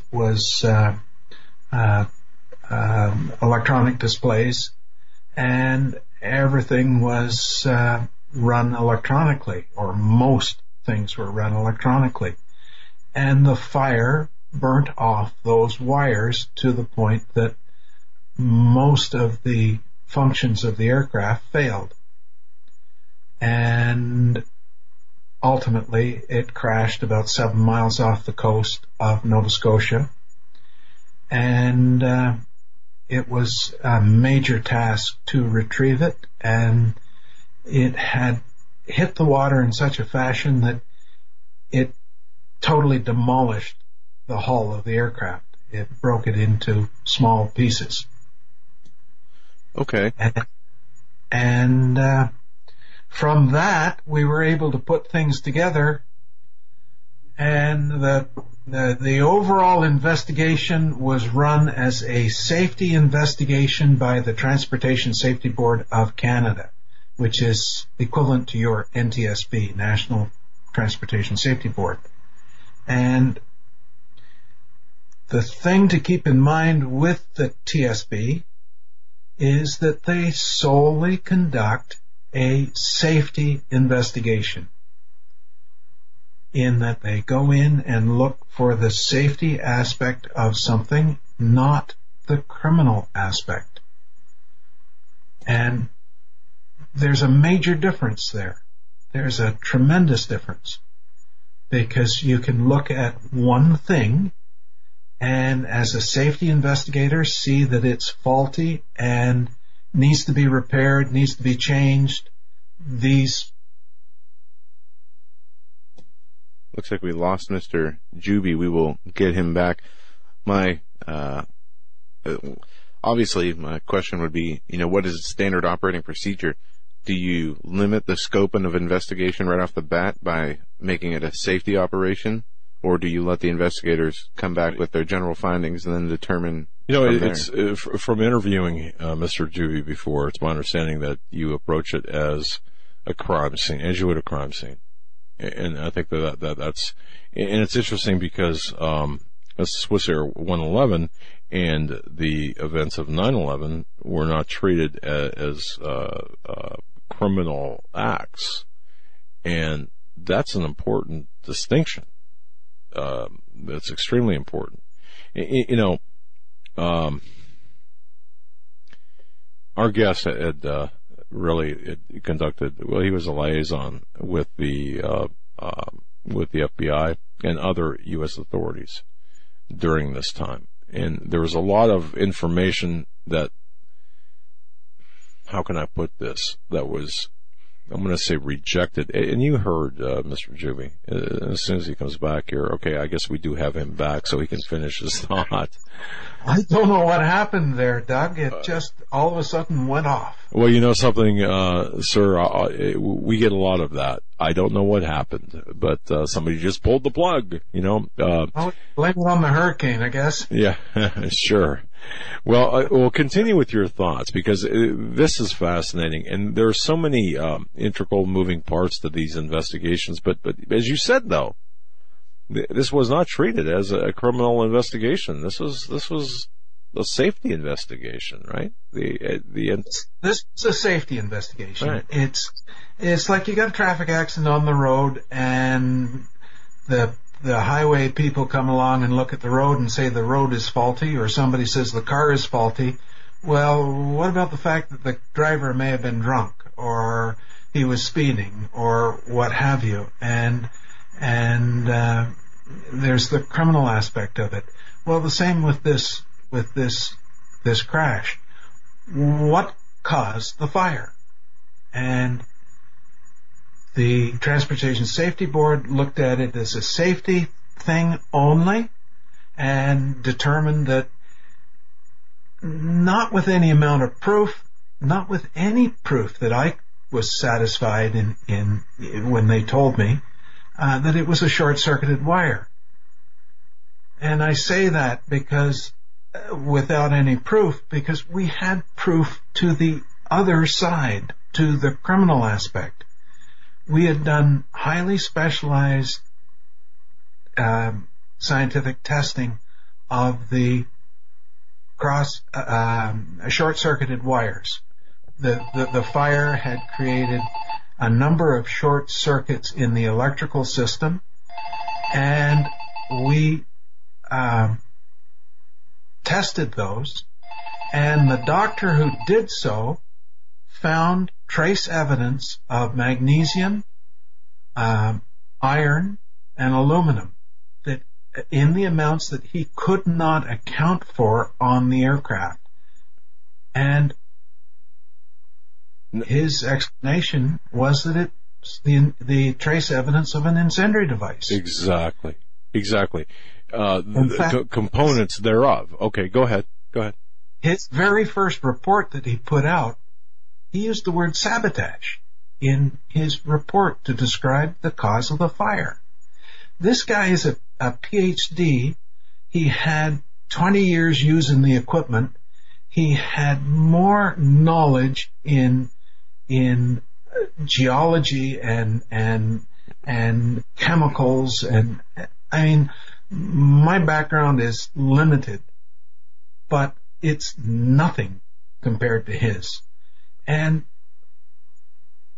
some of the things that he told me that he did as a student with different chemicals and whatnot, I looked at him and said, "You gotta be crazy." But that's like, it was like Play-Doh with him using different things. And it was fantastic to sit and talk to him and listen to him. And he explained all of these chemicals, and he said, "You realize what you had on that plane?" And I said, "Yeah, I think so, but you're going to tell me." He said, "You had a incendiary device." All right. And this guy had, like, his qualifications were tremendous. And my bosses, when I told them, they poo-pooed the idea and said, no, he doesn't know what he's talking about. Really? And the TSB tried to shut down that testing. Boy, this does sound familiar, doesn't it? Now, we're talking, again, a tremendous loss of life, 215 passengers, 14 crew. Yeah. 229 in all souls that perished on that day. And this is 3 years before 9/11, a couple of years after TWA 800. And we've heard this story before, haven't we? That report that I mentioned that had sabotage in it, it was received by the TSB at the end of November, the last week of November 2000. That was 9.5 months prior to 9/11. And 9.5 months. What happened on the 28th of November, I had a discussion with an FAA member, your federal, the Aeronautical Administration in the States. And I had known her, I'd worked with her on the file. She was in the burn unit down in Atlantic City. And we had a discussion about the aluminum, magnesium, and iron. Just a very short discussion. And what's happening with it? And I said, we still haven't solved where it's come from. And she was there for a meeting with the TSB, an overall meeting, invite only, that I wasn't allowed to attend. And she said, how come we haven't heard about this in the meeting? And my comment to her was, this isn't in the area of the TSB. It's not a safety thing. It's criminal. And she looked at me and she said, have you been told to keep quiet about this? And I just looked at her and she said, yeah, I thought so. And obviously she went off to talk to the head of the TSB, and I think she was told there's nothing to this. Because 2 days later, I was hauled into the office with the TSB and my bosses and severely reprimanded for speaking with her and disclosing that information. Same template. We've seen this happen before, where the information you have, I mean, you were throttled, you were gagged, and the investigation, it seems to me, was compartmentalized, wasn't it? Very much so. 2 months later, I was hauled into another meeting, and my bosses, 4 of them, demanded that I change my notes. I removed things from my notes. And I have the piece of paper that they gave me that said that I would remove stuff from my notes. I never did. My reason for signing it was to obtain the piece of paper. A copy of it is on my website. And I needed that piece of paper to prove that these guys were obstructing justice. That's a criminal code offense in Canada, same as in the States. And you go to jail for 14 years. This is a serious offense, and not a thing has been done about it. Even at this date, not a thing. In fact, I was told by a very, very senior officer of the RCMP, I have it on paper, and it's again on my website, and it would have come out of the commissioner's office, which would be equivalent to the head of your FBI, came out of his office, that it was within the RCMP Act for the officer to tell me to change my notes. I searched the RCMP Act, and it is not there. But it looks good on paper, especially when it's given to the press. And, oh yeah, it's okay, not a problem. Well, it's a crime. It's a serious crime, and it's never been dealt with. And I have to tell you something, folks. Here we have retired RCMP Sergeant Tom Juby, effectively a whistleblower, getting the truth out there, but being gagged by those who don't want the truth to be known. And this is where we're at. This is our guest. He's the author of Twice as Far. This was Air 111 Crash Investigation. And I would urge everyone, if you've, it's an engaging investigative book account of the investigation. And he does a remarkable job in explaining the details behind that and the backstory behind that. Now, as we approach the bottom of the hour network break, which we do have to take this hour, again, our guest is Tom Juby, retired RCMP, and his book, Twice as Far, the Swiss Air 111 Crash Investigation. Some similarities, by the way, between Swiss Air 111 and 9/11, as we discuss this with Sergeant Tom Juby. So Tom, we're going to be taking about a 3-minute bottom of the hour break here, and on the other side, if we can discuss the findings and what happened after, subsequent to all of this, the throttling of this, as we approach that fateful day 16 years ago. Yeah, one thing I find really interesting about this is the voice recorder box as well as the cockpit flight recorder both went off 6 minutes before the crash, and the cockpit recorder went off just a few seconds, close to a minute maybe, after the regular voice recorder. I think Tom might have some. I want to ask about that, because what we're told is the reason for the crash was a fire, and was there evidence that the fire burned out those systems that would make them stop recording? I think maybe we can pick up there on the other side. But folks, if you're like me, I'm 34 years old, I did not hear about this, or I have not familiarized myself with this investigation. It's kind of, to me, when I read it earlier today, the Swiss Air 111 crash, it was kind of obscure. I wonder how many other listeners out there. The background, Joe, is Sergeant Juby was on with us. Right. Was on with me. I think it was April or May, and you can go back and listen to that interview. What an incredible interview that was. It blew my hair back. It really did. Well, when we come back, we're going to talk with Tom Juby, again, author of Twice as Far, the Swiss Air 111 crash investigation, about a number of things that not only relate to the investigation, but elements that tie the Swiss Air 111 crash and 9/11 together. Folks, we'll be right back after this break. Don't go anywhere.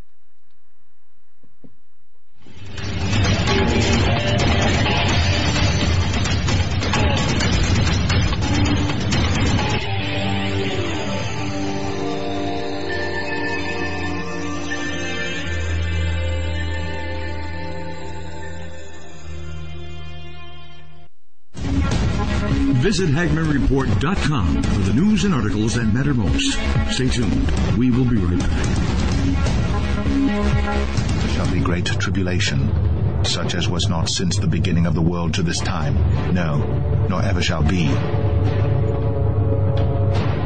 Folks, I'm going to direct your attention to masterpreps.com. Masterpreps.com. Wow. Masterpreps.com, the sponsor of our show, masterpreps.com. That's masterpreps.com. Take a visit there. High quality items, made in America items. I mean, everything you could possibly want, from cooking utensils, cooking frying pans. It'll blow you away. Absolutely, Eric said. It's insane. I mean, wow. Look at the products. Folks, visit masterpreps.com. Again, welcome to the Hagmann Report family. Masterpreps.com. I mean, wow. It's insane. Masterpreps.com. Are you ready for what comes next? Hi, I'm Grace Gonzalez from Train Close in the Woods. We are an American family-owned company founded and built on skills and knowledge gained from responding to 18 major disasters in the U.S. and around the world. We found that most people don't have enough food and water to survive, let alone any medicinals to save their life. We are offering 25% off our must-have American Heritage Remedies kit. It contains 12 homeopathic remedies, a booklet that goes over everything in your kit, and our brand new book, Major Disasters Lessons Learned. Just enter coupon code Hagmann. In life or a disaster, you must be able to take care of yourself. You may not be a medical doctor, and your grandmother and your great-grandmother probably weren't either, but they still knew how to minister to their family's health issues, and so can you. Check out our American Heritage Remedies kit at www.traincloseinthewoods.com. Your life may depend on it.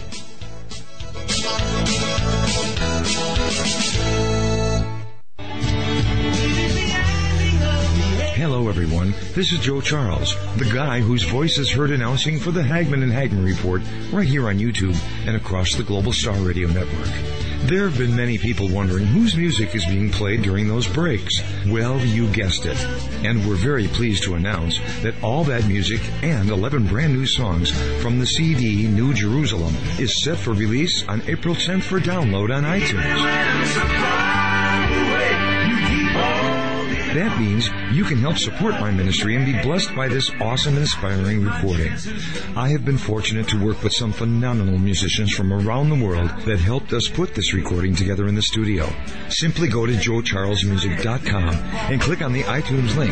Or, if you'd rather have a CD, we'll send one right out to you. Just leave me your email and we'll get right back to you. And thanks to Doug and Joe Hagmann for making this all possible. God bless.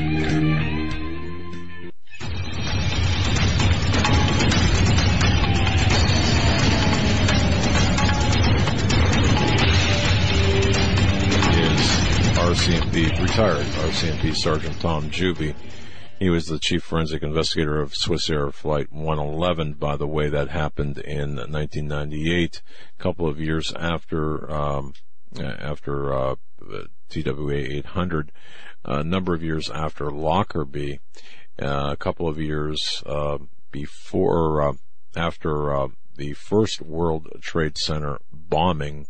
And the reason I bring these up, and 3 years before 9/11. And the reason I bring all of these up is because people need to understand the RCMP is an extremely powerful organization. They're equivalent to, for example, the combination of the FBI, CIA, and well, suffice it to say, those two groups are the bevy of intelligence agencies here in the United States. So we have with us a man who was an integral part of the RCMP, a very important member of the RCMP in terms of forensics. And it's important for people to understand as well that there was no investigation according to evidentiary procedure in a court of law on at least two of those events that I mentioned. And it's also important for people to understand that RCMP had a presence at the World Trade Center bombing with the FBI as well. So it's in 93, that is. So we're going to be getting into that in a little bit, and much more with our guest Tom Juby, the author of Twice as Far, the Swiss Air 111 crash investigation, which I really recommend. And if you're watching this on YouTube, you can see it on the screen right there.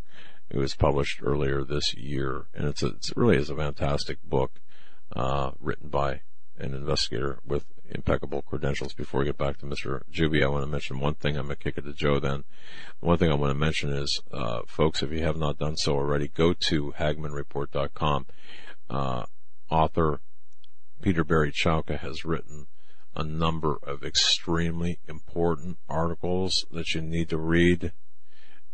Extremely critical. I'll be talking about the articles tomorrow in my radio program in the morning.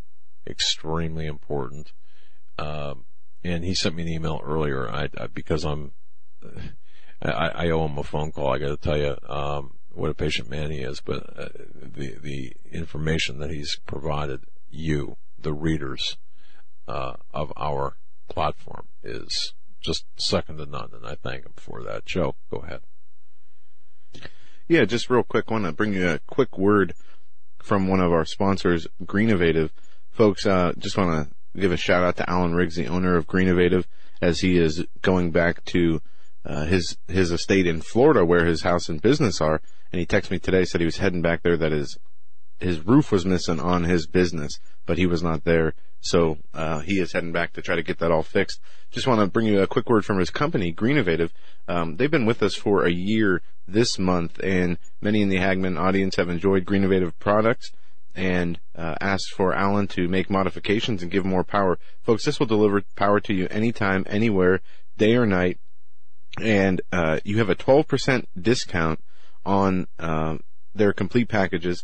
And you will be glad that you went with Greennovative. They recharge batteries with a number of different packages that you can buy, and the different size packages only differentiates on how many batteries you can recharge and how quickly you want to recharge them. There's really no end if you want to recharge 100,000 batteries. There's packages that Alan Riggs has together that you can do this. So, folks, when you need this, you'll be glad you did. Greeninnovative.com is the website. Give Alan Riggs a call. Send him an email if you have any questions, comments, or concerns. And he's our go-to for all your rechargeable battery power. Thanks for your patience, Sergeant Tom Juby. Let's continue with what you were saying before. This information, when you start connecting the dots, as you have, is just absolutely mind-boggling. Yeah, you had mentioned before the break about the microphone and the data recorder yes. and whatnot. The fire was so extensive that what happened was it burnt off the power supply to those systems, and the batteries on them wasn't sufficient to maintain them. Plus, the fire was so extensive that most of the wiring between the cockpit and the aft of the plane, anything that went overhead, was destroyed. So there was a total breakdown in the system, and that's why it went dead 6 minutes before the actual crash. Okay. The exact time of the crash was determined through seismic recordings because it registered on several local seismic systems. How's that possible? I mean, it hit the water, right? Water is like cement when you come into it, and he would have come into it at about 350 miles an hour. Okay. Yeah. As one in my younger days, forgetting to let go of the rope when you fall off of water skis, I can attest to the fact that it's pretty hard when you hit it. Yeah. Okay. That's only a few miles per hour compared to the plane. Exactly.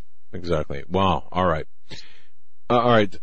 So your investigation, and again, this was kind of like a comparable to an insurance kind of investigation as opposed to a criminal investigation, Swiss Air 111, and you found trace evidence. You in your investigation found trace evidence of explosive material, components thereof was found, not reported or not read into the official report. That's fair to say, correct? Yeah, it was totally covered up in the TSB's report. They didn't. The system that was used, the scientific system that was used, they argued that it was unreliable, and they never mentioned magnesium and the aluminum iron combination. They used the term incendiary device only to say that none had been found. Okay. And you know, by its very nature, an incendiary device burns up. That's its whole purpose. And I asked them, what did they expect to find? Something with a sign on it that says, I am an incendiary device? Because that's what it would have taken. Okay. So how did it get there? Who put it there? And I realize that some of this would call for perhaps some speculation, but in the pre 9/11 days, but post Lockerbie, post TWA 800, although that's whatever.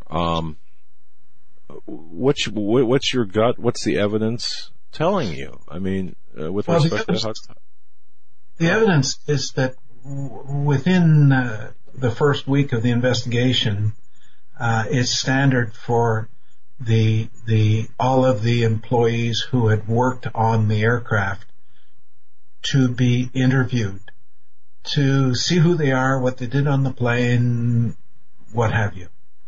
And when the fellows went down to New York to interview those people, one person could not be found. He had worked the one shift, serviced the interior cabin area of the MD-11, Swiss Air MD-11, Flight 111, and was never seen again. When they checked his identification, it was false. it was all bogus. And they do not know to this day who that individual was, or where he went, where he came from, or what his affiliation was. Yeah, that's right out of a TV show, what you just described.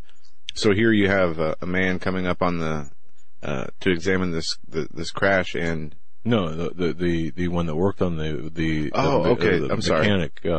Sorry. Even worse. Are we looking? Am I right? Or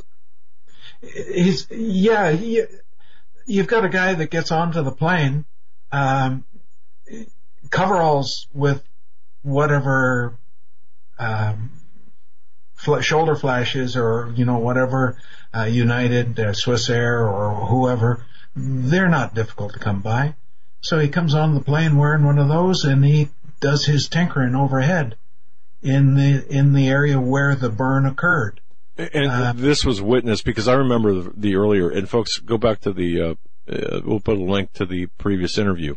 But, okay, so is this a terrorist, or is this, who would do this, I guess, is my question. And have the ability to... Well, what happened when we learned of the trace evidence and the incendiary device, at about that time, one of the other investigators he had been tasked with the idea that, supposing there's a criminal involvement to this file, who could have done it?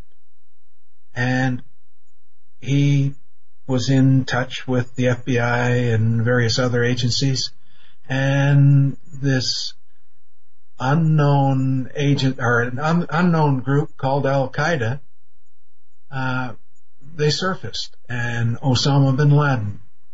Now, at that time, nobody knew who they were except a few people in the U.S. We didn't know in the hangar until Carl dug this stuff out and explained it all to us. And it turns out that the FBI in the U.S. had been working the Al-Qaeda connection to Ramzi Youssef. He was the World Trade Center 1 bomber, the first bomber. Correct. Right. And he's the guy that had the van that blew up beside the main column, and he was able to escape. And it turns out that he fled to Manila in the Philippines, and actually got onto a plane and left a bomb on board that ended up killing one of the passengers when it ultimately went off. He left it on board, got off at the next stop, and somebody else grabbed his seat, and he died. Now, Youssef had plans to take down a dozen 747 airliners as they flew across the Pacific that would have killed 4,000 people in the neighborhood of that many. Project Bojinka, I believe it was, correct? Yeah, and he also had plans to assassinate the Pope. Okay. And all right.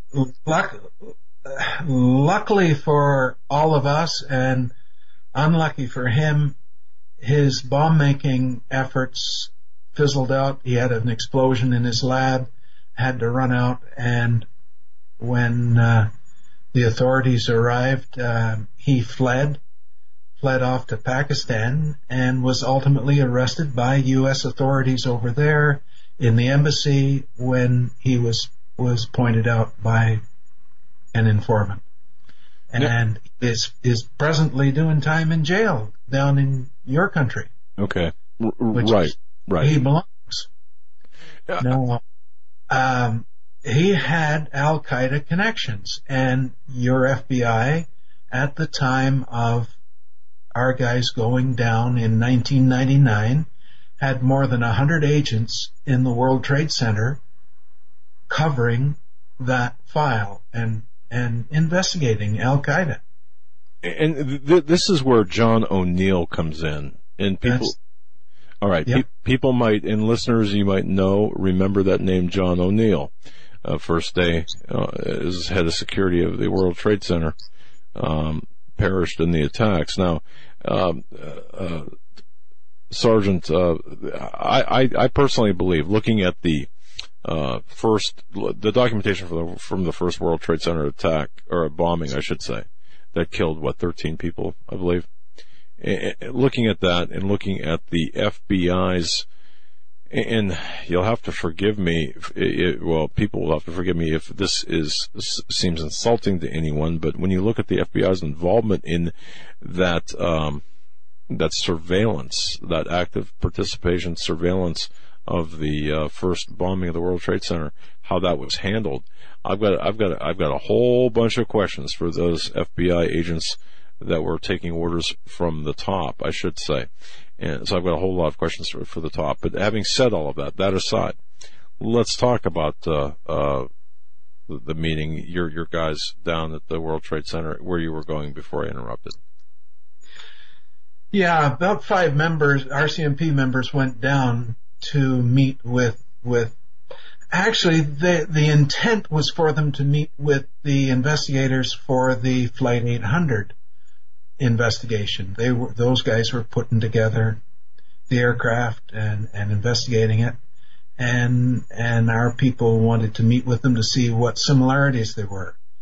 Somehow things got rearranged by the inspector, and they met with O'Neill and his crew or some of his crew in the World Trade Center.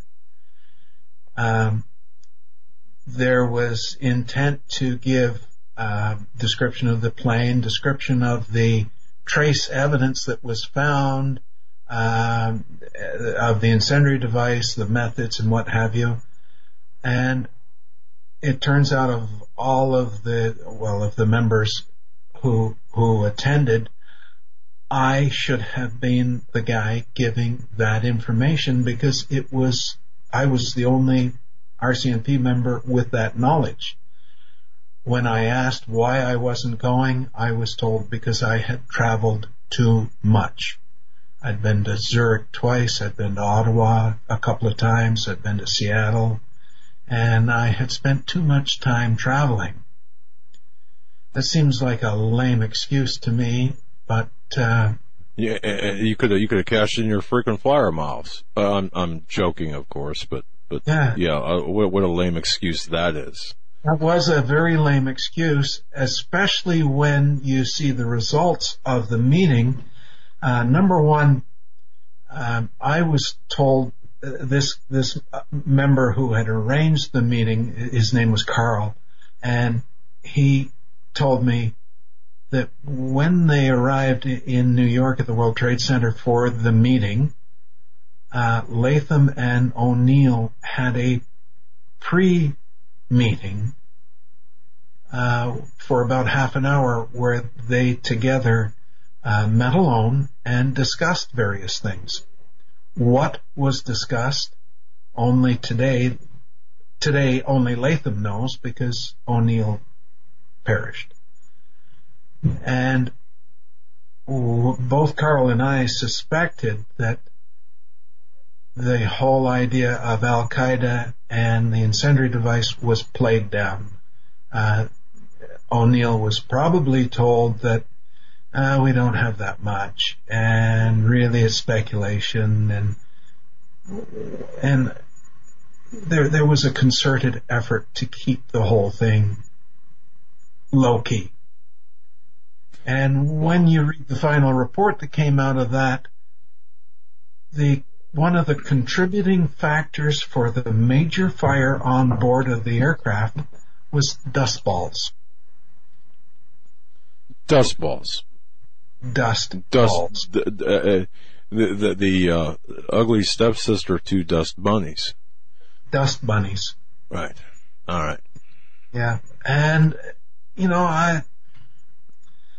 I didn't see any on the 15 planes that I examined, but there must have been a whole pile of them on Swiss Air 111. There wasn't. That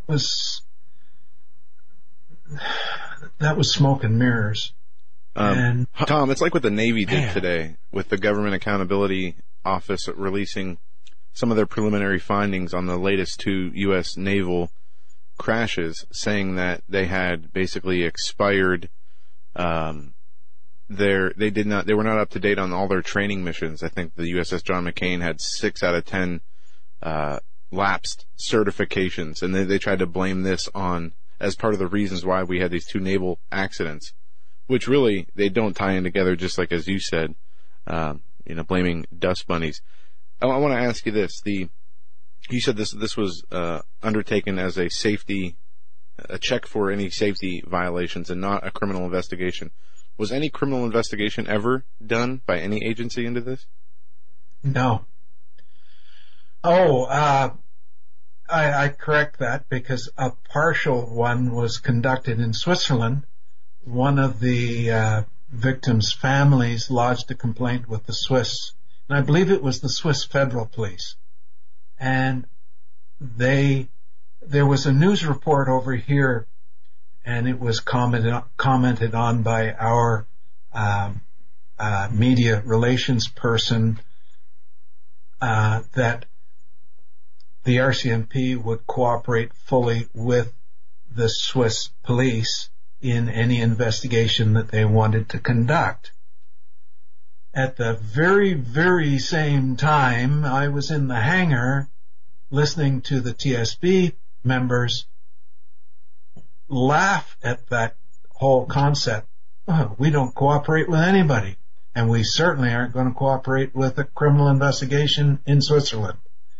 And on the internet, you will find a speech, and it's in my website. You will find a speech given by the head of the TSB in which he basically states that they will not cooperate with a police investigation in any way. Tom, tell listeners and viewers your website, just so people have that. It's in our program description. It's www.twiceasfar.ca or swissair111.ca, and it's not the .com, it's .ca. I'm Canadian, and I can use the .ca because it's a Canadian site. There you go. And proud, I know a number of Canadian authorities, shall we say, or people involved in CSIS and other agencies up there. So I think a lot of the training that you folks go through is really high class. Now, all right, so we connecting the dots. Here we are, 16 years post 9/11. Where do we stand? If we pull the lens of time and events backwards, and or back a little bit so we can expose the landscape, where are we at today with, whether it be from Lockerbie to the present day? What's going on? Well, I guess you have to look at it and wonder. You've got a number of plane crashes in the last 25, 30 years that were caused, either were proven to be terrorist or are thought to be terrorist, and considerable amount of proof that they were caused by a terrorist incident. And then 9/11 occurred, and you guys, along with other countries, Britain and our guys, went into Afghanistan and found Osama bin Laden eventually. We haven't had a crash of a major intensity since. Now, either the aircraft technicians and the aircraft companies have drastically improved their methods and techniques, or we've killed the source of the crashes or the cause of the crashes. And I tend to think it's the latter. Yeah, Okay. I would agree. I mean, would you? Okay. I'm saying that to me, this is the only time in my knowledge that we've seen a plane go down due to through a fire through wiring. Yeah. Well, I mean, we'll think of TWA 800 though. What they attribute that to, and I know it's different. Yeah, well, that's the one where they showed that there's no such thing as gravity. Exactly. The CIA produced a video in which the plane blew apart, but the nose of the aircraft still climbed 2,000 feet. Oh yeah, it was a tremendous cartoon. Compliments of the CIA. I believe it was the CIA. To come up with an explanation with, right. Yeah. So, but I'm not so sure. I would conclude, when you say, okay, it's the latter, let's expand on that, just if you can, or if you don't mind, I guess we're up against the network break here. We got about a minute. We've got about a minute. So you're saying that say that again, the causes have been... Well, I personally, I think Osama bin Laden and Al-Qaeda were responsible for a great number of incidents. Okay. And I read a book some time ago by an American author. He had been a key government head of an agency under Reagan, I believe it was. And his comment was that one day the terrorists will commit an offense that no one will be able to say was an accident. Okay. He was referring to 800 and several other air crashes that had occurred, including Swissair, in which it was coming out that they were accidents. No. Okay. And on the other side, I want to ask you, perhaps a troubling question, but I want to ask you a little bit about complicity. There seems to me an element of complicity here with some of these, not all of these, with some of these incidents. When I say complicity, I'm talking about perhaps a runaway investigation that gets covered up in the end. Our guest is retired RCMP Sergeant Tom Juby. His book, Twice as Far, the Swissair 111 Crash Investigation, which I've read, and it's a great investigative book. Going to be right back. Network break, 3 minutes. Don't go anywhere.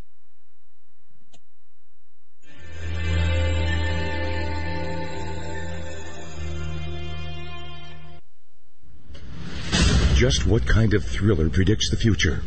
In 3 days in the belly of the beast, Daniel Holdings wrote about the God particle before CERN actually discovered the God particle. In As the Darkness Falls, Daniel wrote about an Islamist terrorist confederacy that rose up out of Syria and declared a caliphate 3 years before ISIS was ever heard of. In his newest novel, Between the Veil, Daniel talks about a space between dimensions where supernatural beings can walk. He says that these novels are a warning from the Creator to its creation. Will war come to America? Will the world's economies collapse? Are we looking at increased earthquakes and volcanic activity? Will the United States fall into civil war? You can find all of Daniel's work at his website, DanielHoldings.com. That's DanielHoldings.com. All of these things and more are talked about in Daniel's books. To find out what's coming next, go to DanielHoldings.com. Worldwide demand is making coconuts one of the highest yielding cash crops available today. Coca-Cola, Pepsi, and many high-net-worth individuals have invested billions of dollars into coconuts for strong growth and solid long-term income. Yields could be as high as 18% or more per year. Capital appreciation and exceptional income for up to 60 long years would be an absolutely brilliant investment to pass on to future generations. Diversify wisely with direct ownership of fully managed coconuts on prime farmland close to the beautiful Costa Rican border. For more information, qualified accredited investors should go to profitsincoconuts.com or phone 855-888-6288. That's 855-888-6288. This announcement does not constitute an offer to sell securities or a solicitation of an offer to purchase. Offer made by prospectus only. 855-888-6288 or visit profitsincoconuts.com. profitsincoconuts.com. You may never look at your city, town, or its people the same way ever again. Stained by Blood, a murder investigation based upon a true story by private investigator Douglas J. Hagmann. Using the character Mark Stiles, Hagmann takes you on a journey behind the scenes where the homicide becomes secondary to an underworld of satanic ritual abuse, child abduction, and even mind-controlled experimentation. For 5 years, a brutal killer remained on the loose, free to kill again. As Mark struggles to navigate the maze of bizarre twists and untangle a web of deeply hidden secrets kept by some of the most powerful and influential people in his community and beyond. Stained by Blood. Order your copy of this engaging novel today at HagmannandHagmann.com and click on the link. Stained by Blood at HagmannandHagmann.com and click on the link. Stained by Blood.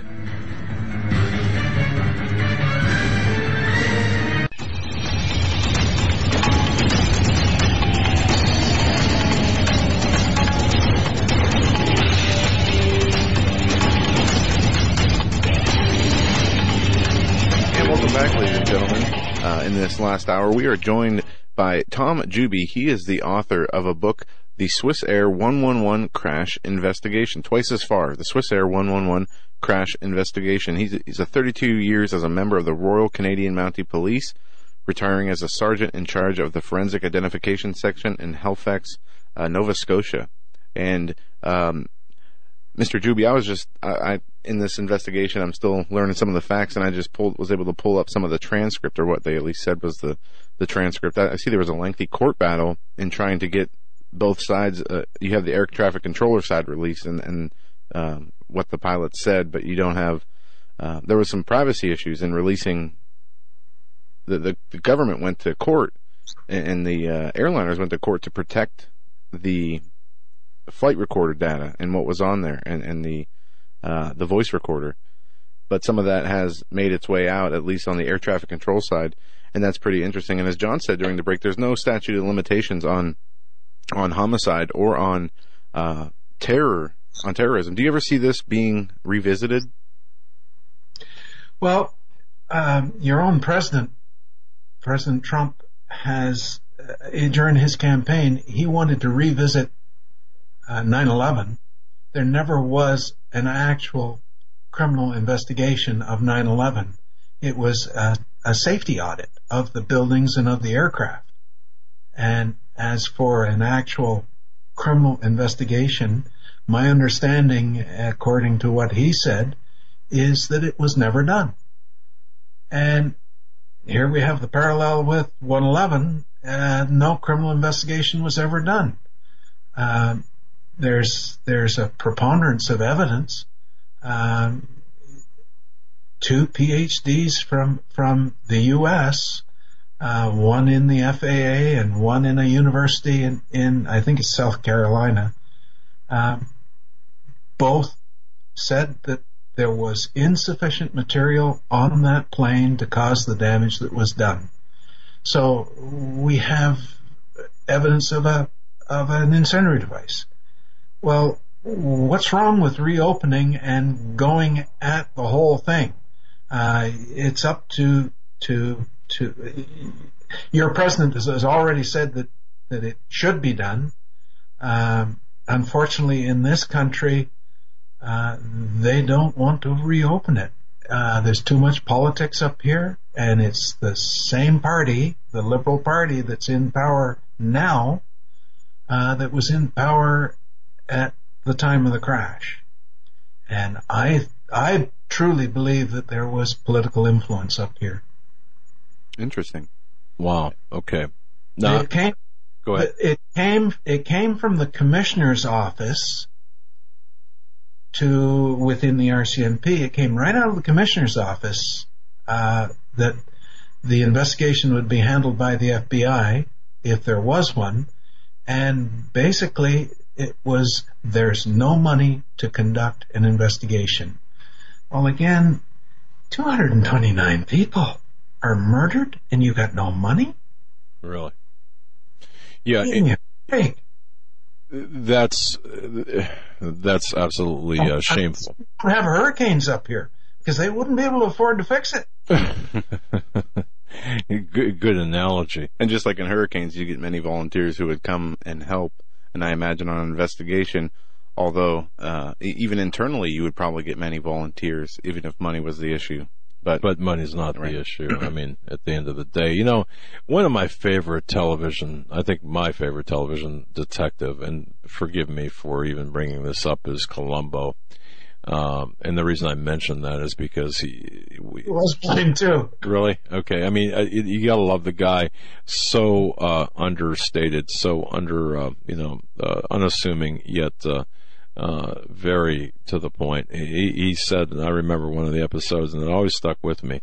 My wife says sometimes a light goes off up here and I just can't shut it off. And this kind of, and he's another one that doesn't like coincidences. And I don't think any law enforcement officer likes or is comfortable with coincidences. But we see this run up to 9/11 and even subsequent to 9/11 of 2001, the attack on America 16 years ago today, that we're just full of coincidences. You've got the Islamic component. You've got the incendiary devices. You've got security being bypassed. You've got people that not being listened to. Investigations are compartmentalized. And then you've got this political whitewash. Am I wrong in any of this, or?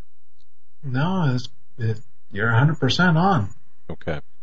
To what extent, and before the break, I was, to what extent do you think there's a level of complicity, perhaps at the upper levels of the political machinery, that's hiding the truth on this? I mean, on these multiple incidents. I don't know where it comes from. I don't know whether it's a case of that somebody realizes that it was so big, so potentially big, that they had to wait until something humongous occurred so that they could go after it in force. I don't know. You whack at the thing piecemeal, or do you wait until something big happens? I mean, look at the lead up to World War II. True. With your country, you were losing vessels off the Atlantic coast to the German submarines, left, right, and center. And it wasn't until Pearl Harbor. And when 9/11 occurred, my comment to the guys that I was with was, this is another Pearl Harbor. And I was down in Atlantic City doing testing with the guys, and there were a number of Americans in the room, and when I said that, they all looked at me and, what are you talking about? And I realized maybe I should keep quiet, because as soon as the guy told me there was a second plane, I said, Al-Qaeda, Osama bin Laden, we're at war. Guys, this is it. And just as John O'Neill had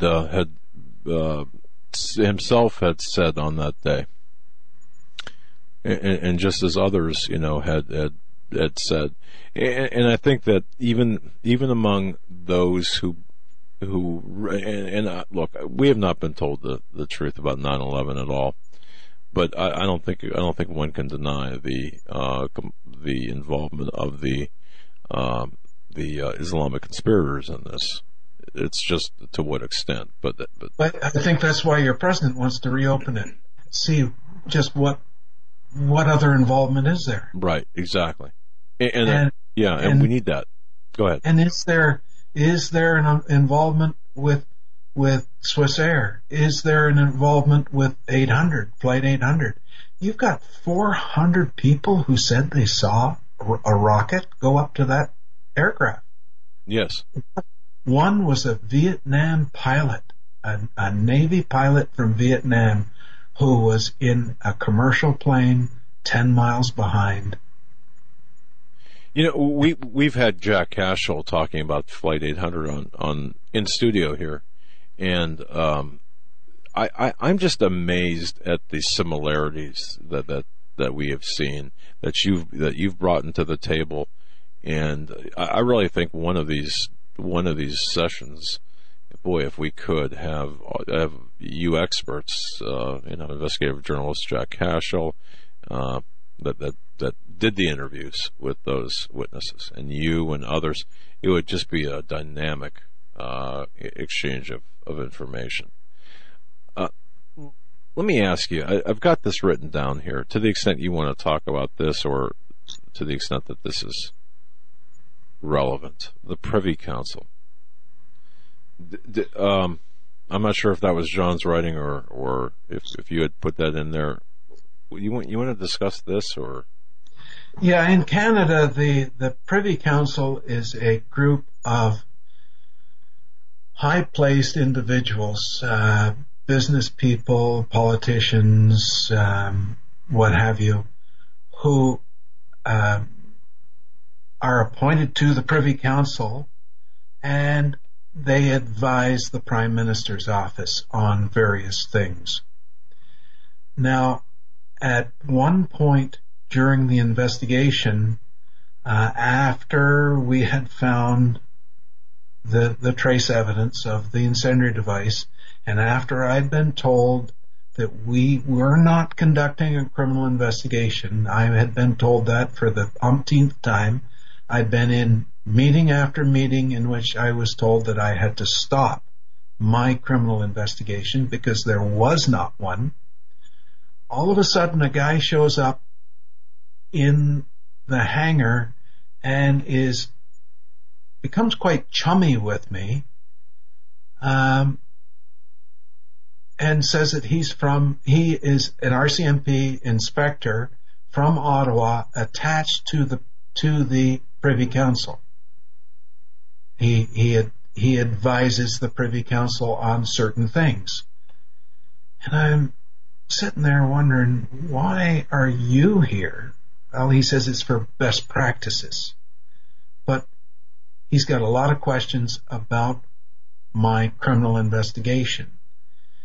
And all the while I'm wondering just what's going on here? Why are you asking these questions? You're an outsider, and even though you're in the force, you're not part of the investigation.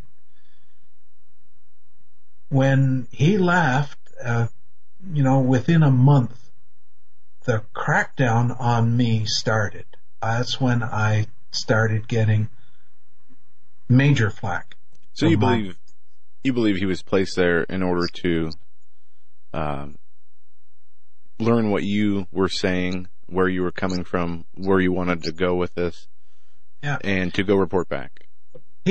I've got two brothers that had been in the force, and he came across saying that he knew my older brother had worked with him, and he was chummy and whatnot, and come on, let's go to lunch and whatnot. And so he's sounding me out. And then a couple of weeks later, I'm talking to my brother, and who's that guy? He doesn't know him. And then the meetings start, in which I am really told to back off. And they demand a copy of my notes, and then ultimately comes you will change your notes. Okay. They have that power? I mean, you will change your notes? That's illegal. Yeah, of course. They don't have that power, but what is strange is they thought they did. Okay. And that to me, it's not just that they thought they did, they thought they were protected in demanding that I do it. It's as if they had immunity. So, and they have had immunity so far. Man, okay. Yeah, I have submitted stuff to the RCMP and to politicians up here for years, and everything that comes back is, no, those guys were correct in doing what they did, or it's in the RCMP Act that they can do it, or we're not going to reopen this because the TSB found the cause of the fire. Right. And that's our story, and we're sticking to it, so stick it in your ear. Yes, sir. That's right. Never mind the truth. Never mind the truth. Full speed ahead. All right. We've only got about, just about 5 minutes before we got to cut you loose. Your closing thoughts, again, on this 16th year after the worst attacks on American mainland ever. Your thoughts 16 years after the fact. Where are we going to see? I mean, where are we now? Are we any better off? Are we worse? What do you see in the future? What do you see? Well, you have the floor. Well, in Canada, I see what's occurring with the RCMP and things up here, and it's not a wonderful thing. I don't have great hope for the future. I look at what's happening in the States, in your country, with some of the things that are going on, the bickering and going on between different agencies, and what appears to be the stabbing in the back of certainly very prominent individuals. What's going on? Why is there such an undermining of the judicial authority and what is justice? In this country, it's, we'd rather do a safety investigation than a criminal investigation. We'd sooner go to the expense of building a tank to be able to drive down the road safely, knowing full well that if we all drove tanks down the road, somebody would still be killed in accidents, because tanks run into one another and kill people. And that's kind of a poor example, but why not go after the criminal aspect of these major organizations that are doing these things to us? Are we that powerless? I mean, when I say we, I'm including Canada in this as well as the United States. Are we that? Have we been that infiltrated? Have we been that taken over by the criminal elements of even our own intelligence agencies or members of our government? Have we already succumbed to that infestation of seditious activity? It sure gives that impression. I tell you, and I'm looking at it from a number of years of experience, and I don't like what I see. Well, from your Canadian perspective,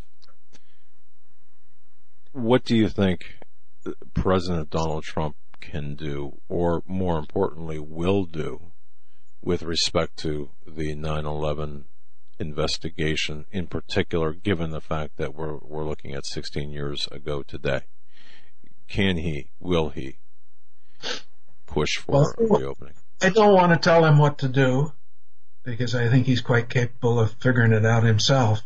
But if I receive a subpoena to appear in court to give evidence on Flight 111, I certainly will appear. And by extension, yeah, we can. I think people can. I think that all of, like, Swiss Air was a lead up to. I agree. To 9/11, and even 800 was a lead up. I think they were looking for ways to bring down multiple planes, what Ramzi Youssef had tried to do, and he had failed, and they were looking for a method. And certainly that was every security hole, every investigative lapse was exploited, and hence we. If you don't dig into these from a criminal aspect, you can't correct the faults. Right. From a criminal aspect. That's right. The only way they built banks that are virtually proof. What am I looking for? That can't be robbed. Secure. Is secure is because so many bank robbers were prosecuted and their methods determined. You find out how these guys do these things, and then you make the changes and correct the problems. Exactly. You don't do it by guesswork beforehand. Exactly. All right, we've got about 30 seconds left here before we have to break. Your book, of course, Twice as Far: The Swiss Air 111 Crash Investigation. Give our listeners like one nugget that you think that would really that you'd like to. I mean, that would really pique their interest, because there's a lot of nuggets in there, believe me. But give them one nugget from the book. I think that all of the passengers and crew on board the flight were dead before the actual crash, because it was such a major fire. All of the oxygen, or most of the oxygen, had been consumed, and there were so many plastics that had burnt, which produced cyanide. Yep. And that was in the system. You know something? I would have gone there. I would have picked that too, because that was one thing that, in my mind, envisioning what happened, the series of events, and how you laid it out in the book. Everybody looked at the investigation, the morgue investigation, and said they went through such a terrible agony. I don't think they did. I think they fell asleep and they died. Yep. That's typical in a fire, and especially in a confined area like an MD-11, with the components that you described, and of course you've verified to be present, causing that hot, high temperature of a fire and that immediate conflagration. So, Tom Juby, I've got to tell you, it's been a fast 3 segments. It's been an amazing 3 segments. I want to thank you so much for your time, and I want to thank you for your service too, and for your integrity and honor in serving, for getting the truth out there. Thank you very, very much. All right, sir. May God bless you and keep you safe. And again, on this, the 16th anniversary of 9/11. Special thanks to Brent Bolesky for getting that guest. Brent, thank you so much. Great as always. And Tom Juby's book, Twice as Far: The Swiss Air 111 Crash Investigation. And Shell, and speaking with Tom off air, I just want to just say this. I mean, here is a man that the forensic aspect of this investigation, just imagine the worst possible conditions. And police officers, and hi Bob and Maggie if you're listening, but police officers in the field, when they secure a crime scene, dealing with a crime scene, it's a headache. Let me tell you. Okay, I mean it's. And this plane fell, according to reports, over 2 million pieces. The plane. Oh fell. Yeah, but for that for him to be in charge of the forensic investigation, and to come to the conclusion, and to bring others in, and to coordinate all of that, and the findings. Now again, we're talking about, and people need to understand. Okay, people will say, okay, what does Swiss Air 111 have to do with 9/11? And then, the minute, for example, and then I want to dispel this right away. The minute you bring in the Islamic component, well, you're not really addressing the issue. It wasn't Muslims in caves that brought down the aircraft. Okay, don't. These issues are not mutually exclusive. All right, we have. Well, I shouldn't say we. The globalists have weaponized Islam. They've exploited Islam. They've used Muslims. That's not to give Muslims a pass at all, because the predisposition there as soldiers of Allah for the greater good to take out America. Well, of course, you wouldn't be using Protestants, okay, just by virtue of comparison. So, don't be so close-minded to say, well, if you're talking about Muslims, then you must not believe there's a conspiracy. Of course there was a conspiracy, a mega conspiracy, before, during, and after. And yes, there were dry runs. In fact, Saudi Arabia, that was, I think Town Hall published that today. Town Hall, or one of the articles, Saudi Arabia paid for and provided the assets for a dry run for 9/11. Do you think that just because there was a greater conspiracy that Muslims weren't involved? Of course not. Now, did it happen the way that 9/11 Commission said it happened? Absolutely, in my view, no, of course not. But again, they are not mutually exclusive. But when you bring professionals on, like Tom Juby, from a forensic point of view, talking about Swiss Air Flight 111, and then you overlap that with the 9/11, situation, and even other incidents in between, then you can see a pattern, and from that pattern you can develop, of course, and really isolate the playbook, the players, and essentially the bottom line, the magnitude of the conspiracy. That's just my view, and I think we've done a pretty good job of laying this out so far, right? I mean, that's just my view. Yeah, absolutely. So, all right. And again, folks, we're up against our break on the 16th year anniversary to the day of 9/11. And again, it's hard to believe that's 16 years ago to the day. Still a lot of questions. We could do, one show a week on 9/11 with a different guest every week and get back to this time next year and don't still have more anthrax. Questions and answers. And the anthrax attacks too. The dry runs. James Woods was actually on one of the planes he reported. The payments of those dry run people by the Saudi government. There's so much. There's an article on Zero Hedge that gets into the government story about 9/11 being BS. That's actually the headline of the article on Zero Hedge, so check that out. Folks, we'll be right back after these messages. Don't go anywhere.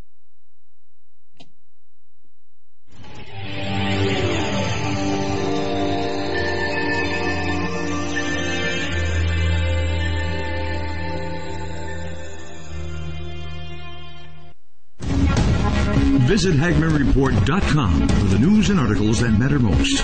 Stay tuned. We will be right back. Shall be great tribulation, such as was not since the beginning of the world to this time, no, nor ever shall be.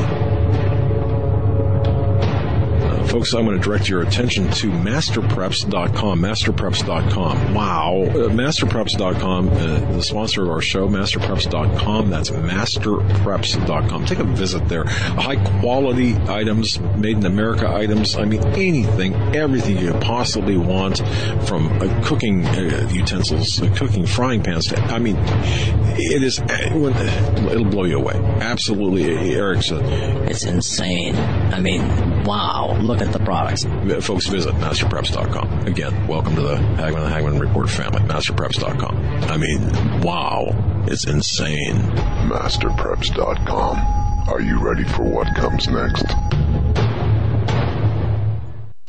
Hi, I'm Grace Gonzalez from Train Close in the Woods. We are an American family-owned company founded and built on skills and knowledge gained from responding to 18 major disasters in the U.S. and around the world. We found that most people don't have enough food and water to survive, let alone any medicinals to save their life. We're offering 25% off our must-have American Heritage Remedies kit. It contains 12 homeopathic remedies, a booklet that goes over everything in your kit, and our brand new book, Major Disasters Lessons Learned. Just enter coupon code Hagmann. In life or a disaster, you must be able to take care of yourself. You may not be a medical doctor, and your grandmother and your great-grandmother probably weren't either, but they still knew how to minister to their family's health issues, and so can you. Check out our American Heritage Remedies kit at www.trainedforthewoods.com. Your life may depend on it.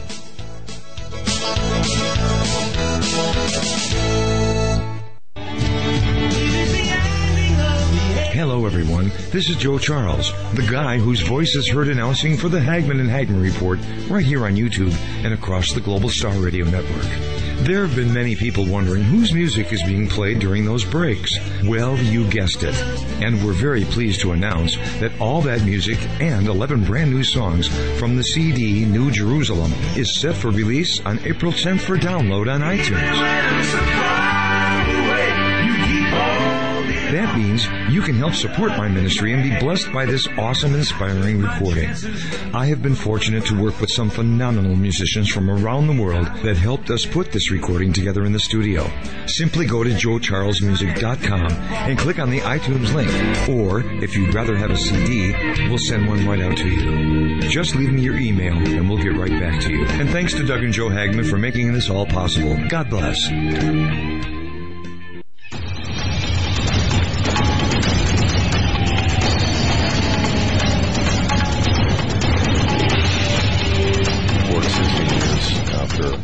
Attacks of 9/11, marking the 16 years ago.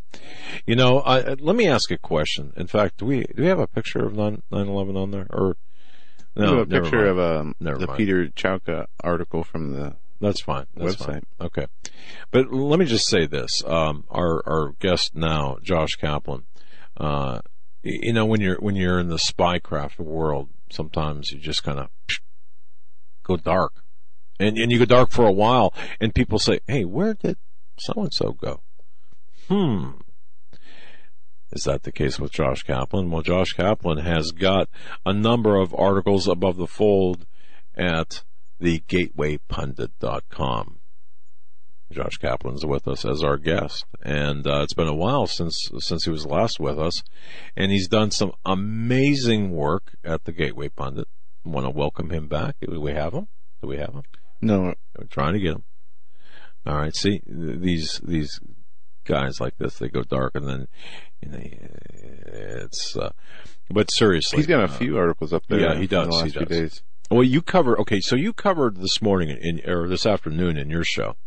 One of his articles, you and John, right? Oh yeah, absolutely. And I'm looking for that article now. Okay. But it talks about another man on 9/11 who gave his life to save a majority of the people there, and I got to go through my history to get his name, because this was a different story than I remember reading, and I have it here because I know John covered it on the Daily Show, so just give me a second. Well, that's fine, but in the meantime, one thing I wanted to mention, and I mentioned this on my morning show, was what... Now, folks, this is no small issue. Well, relative to the events of 16 years ago, it is. But if Eric wanted to make us look worse than we really do look, he's got that ability. Notice notice how I frame that. Okay, so it's interesting. In 60 minutes, we'll watch him press some buttons, and all of a sudden, my lips all look like I got lipstick and. Anyway, when you look at and Josh Caplan wrote the article about a photographer explains how CBS used a color adjustment to make Steve Bannon look bad on 60 Minutes. This is a tool of the media people that and it was so evident by the video. Okay, see, like that. There we go. Good job, Eric. I actually, I feel a little... that looks more like they're a natural color. Look at my lips, right? No, seriously, the power of the picture is it must not be understated. And I think Josh Caplan did a great job of explaining that. But Josh has risen and to appear on the GatewayPundit.com. We're happy to have him. Now we got him. So here. And when you say the color adjustments, an article that Josh just put out, either today or yesterday, watch photographer explains how CBS uses color adjustments to make. Yeah. And I was wondering about this. I saw a headline on Drudge, and I watched part of the clips, and there was something that looked off there. I couldn't tell what it was, but you can see how they made under the eyes a lot worse. They made the color of the lips come out. And definitely did not do him any favors. No. And then you went to Charlie Rose, that looked like he just got out of a Vogue or a GQ magazine. Josh, hey, welcome to the program, buddy. It's been a while. Thanks for having me. Oh, thanks for being had. No, it's so. What are you doing? What are you up to? Well, we've got, as you guys were talking about before, a interesting story up on the Drudge Report today via the Gateway Pundit. I actually just got off the phone with Peter Duke, the photographer out in California, and he had issued an additional statement. If you take a look at thegatewaypundit.com, where he responds to CBS's response, in which they dismiss the evidence that he lays out in his video. So I encourage everybody to go to the website as they're listening to the program, and they get to see what the latest is on this particular story. Okay, and we have it up here, and it's interesting because, don't pay attention. We didn't do that. It was, you're full of it, and then, okay, it's amazing. But yes, it's incredible what they can do. Josh, it's been a while. It's 16 years. Of course, 16 years ago today, the world changed, America changed, and certainly not for the better, I don't believe. What's the most important thing on your radar that perhaps that you would like to talk about? Do you want to talk about the 16 years since 9/11, or do you want to go elsewhere? Really, the choice is yours. All I could say on this subject is, I'm fortunate enough to not have anybody in my immediate family having been affected by this, but every day on this day, I'm reminded by a good friend of mine named Mike Weiss, whose father was a firefighter in Rescue 1. And of course, everybody knows that storied unit is responsible for saving the first responders in their respective unit and abroad. And he went into one of the towers, and sadly, he didn't make it out that day. So I just want to give a special shout out to my friend Mike on this subject, and to parlay this into another subject. Unfortunately, what's really worrying me right now is the recent speech by President Trump, in which he seems to be continuing the policies in Afghanistan from his two predecessors, bringing in more troops, an additional 3,500, at least of what we know of, to Afghanistan to fight a broad range of objectives in which his predecessors tried to undertake and succeed in. And we don't really see an end to how President Trump will be able to actually successfully achieve those objectives. So that's really what's on my mind these days in terms of the region that's connected to this very important issue, because that was the pretext. The Afghanistan war was 9/11. So that's what's on my mind. All right. And if I can ask this, and I'll turn it over to Joe. Are we seeing President Donald Trump being enveloped by the very swamp that he wants to drain in terms of his military advisors? And even, is he being influenced, and you've addressed this under your byline, with respect to some of the policies by Kushner, as well as those who Kushner listens to. So what are we seeing? Well, I think Steve Bannon on 60 Minutes last night gave us a purview in which we all believed. I mean, let's be honest here. I mean, Steve Bannon revealed things that a lot of us, especially on your show and on other alternative media sources, have been talking about since Donald Trump ascended to the White House. And so Steve Bannon corroborated a lot of the things that you and so many have said, that there have been swamp elements that have engulfed the White House and are beginning to influence key aspects of President Trump's agenda. Even Dr. Sebastian Gorka seems to be corroborating this as well soon after his departure not too long ago. So it's pretty clear that what we're seeing is the swamp taking over the White House, and it really is a very sad situation. And I think guys like me and you and so many others, all we could really do now is fight for the policies in which were put forth on Donald Trump's campaign over the past year and a half. So that's really what's on my mind in terms of the swamp engulfing large aspects of the White House from both just an organizational and then from a policy standpoint. So I think that's absolutely correct. Well, Josh, let's start with the Afghan war. As you just mentioned, the addition of 4,000 troops. Some say it was to appease what the generals were asking for. It was a complete reversal of what the platform that he ran on and what he said he was going to do in Afghanistan. Is this, do you think, a game of give and take, or do you see this as more what others say, appeasing the generals, or something what he wants to do, or a little bit of both, or none of the above? Well, if you follow the logic of Steve Bannon during his 60 Minutes interview, he stated that the cardinal sin of the administration was very early on embracing the establishment. And the reason for that is that, quote unquote, they needed to staff a government. So organizationally speaking, they required the manpower in which already existed within the establishment to take over some core aspects of the government. So what we're seeing now from a policy standpoint is the same logic playing out. So President Trump needs to enact policy prescriptions from a foreign policy standpoint to be able to get stuff done. He can't just as I wouldn't say an isolationist, but as a non-interventionalist to a certain degree, step back and do nothing. So just like he had to embrace the establishment through appointing key figures, he has to embrace establishmentarian policy prescriptions. So I think that's very much what you're seeing right now. And it just goes to show you how wildly unpopular a libertarian non-interventionalist thing is to not only do, but actually sell to the American people. To just sit back and say, we're not going to do anything in a region in which we've invested trillions, spilled blood and treasure. We haven't been able to perfect a message yet from, we'll say, a governmental standpoint in which we could sell that then to the American people. It plays well during the campaigns when you're addressing a subset of the population that you know is going to support you, and then you're going after some of the independents. But how do you unite the country and lawmakers around a policy that is non-interventionalist? This is one of the great challenges, I think, that he's facing.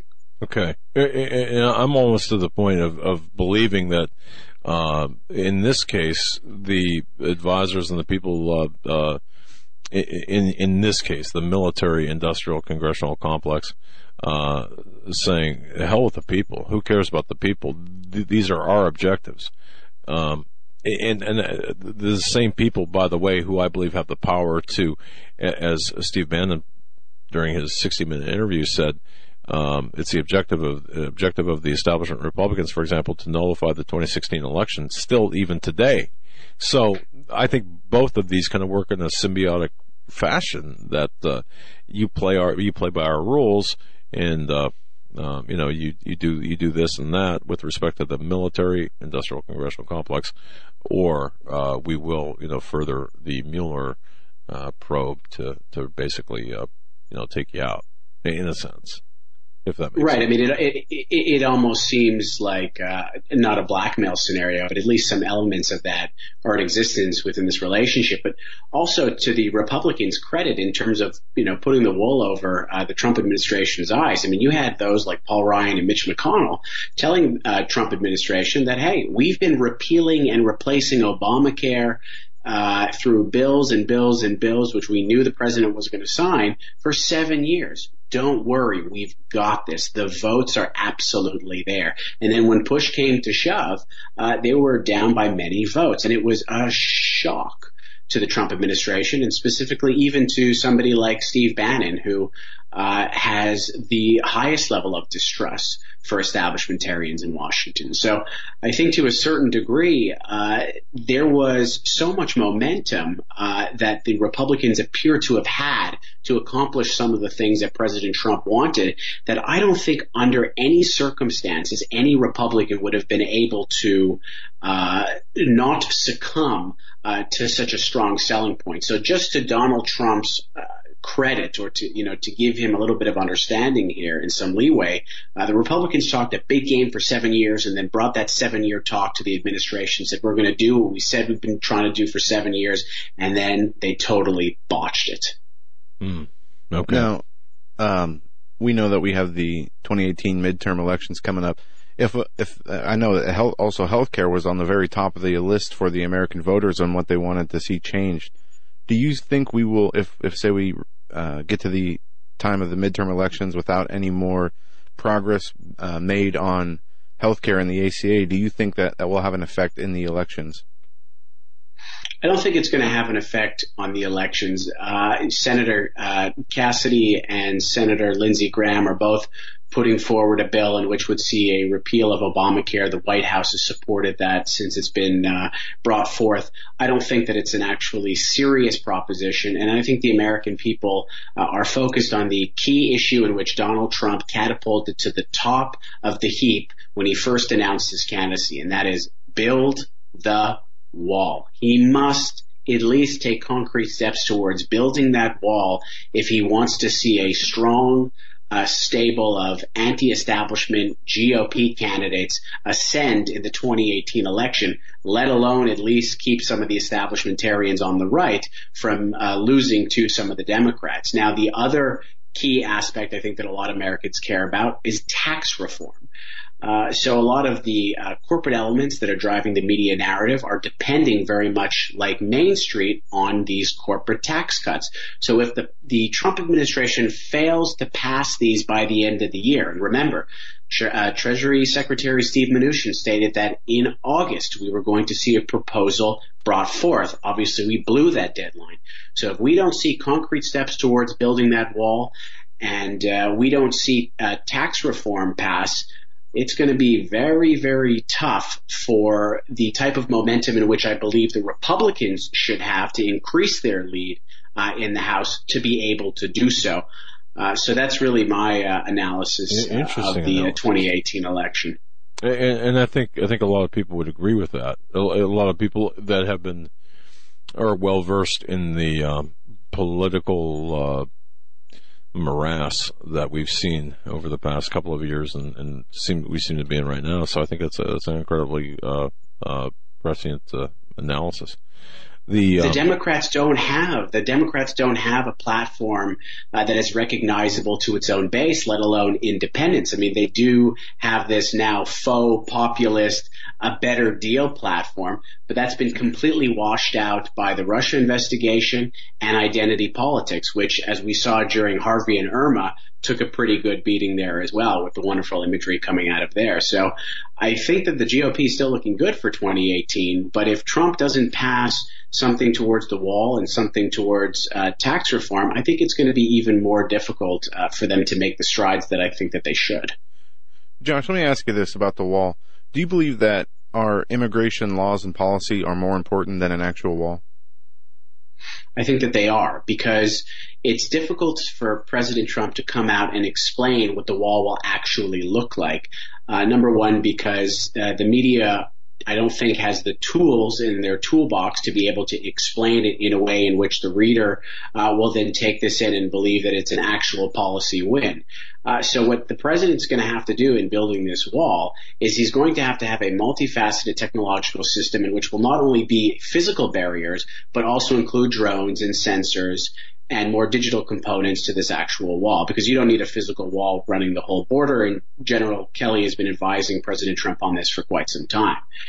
So I think that not only do we need to see a wall in which is all-encompassing in terms of the resources that it'll be able to defend against illegal immigrants, but we also have to have strong backbone laws that have teeth to them as well. And if you allow for amnesty in the form of DACA to come into existence. I mean, you could have a wall all you want, but they'll always find a way to get around that wall, even if it may be increasingly difficult to do so. And you're incentivizing a generation of people to come into the country and think that they could one day become legal citizens. So if you don't have laws to defend your wall, coupling that together, then I really don't think the wall is going to achieve all that it's supposed to. Amen. You're exactly right on that. And I look at the DACA and DAPA, this essential amnesty for criminals. I mean, and how this is being portrayed by the media, which is just an absolute joke. You're cruel. Oh, yeah. You're cruel. How dare you, you know? You are so cruel. Yeah, it's all about the children. Never mind they're 26 years old, the average age, or and above, but that's never mind. Yeah, so were you surprised that I mean, well, why the period of time here? Is it a logistical issue matter with respect to the enforcement of illegal immigration as it applies to the deferred action program? Well, I think it may have actually been a smarter play than most people realize. But I mean, on the face of it, the low-hanging fruit argument defending the president on this 6-month extension is that Congress is so dysfunctional and discombobulated that they'll come up with absolutely nothing or something insufficient for President Trump to sign, in which will then give President Trump the moral authority and quote unquote a mandate to rule in a way in which his base will be most happy. Do I think that it's going to be a clean break from DACA and all of these illegal immigrants are going to have to return home? No, I don't believe that's going to be the case. But I think it's going to be a in-between policy prescription between a 100% killing of DACA and then amnesty, which it looks like everybody across the aisle is looking to legislate and bring into law. So that's really my perspective on this. And former Congressman David Jolly out of Florida says the same thing. Dick Morris believes the same thing. He wrote a blog post that we have on Gateway Pundit saying the same thing. So I think that is why he went about it in this way. Okay. Josh, if we can, real quick, you mentioned the Russia investigation. That's kind of popped back up in the news, and you have an article on the Gateway Pundit about this. We've seen this kind of this die out, except for they're reaching into Kushner and Trump Jr. Going back to that meeting at Trump Tower where they say he was going to collect opposition research. Trump Jr. Obviously, they have nothing here, but you have an article. Investigation creep. Trump legal team warned Jared Kushner to step down over Russia investigation. I have not looked in the article yet.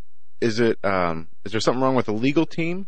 Was Kushner's actions wrong, or is this just what's going on here?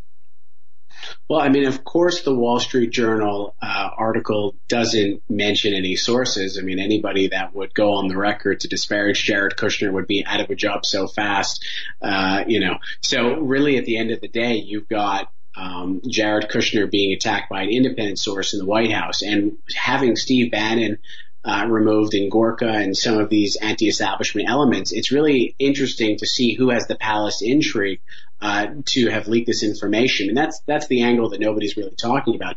Who in the White House is leaking this information or fabricating this information to get back at Jared Kushner? That's the caveat in the story that nobody's really talking about. And I think don't you? You know, don't you?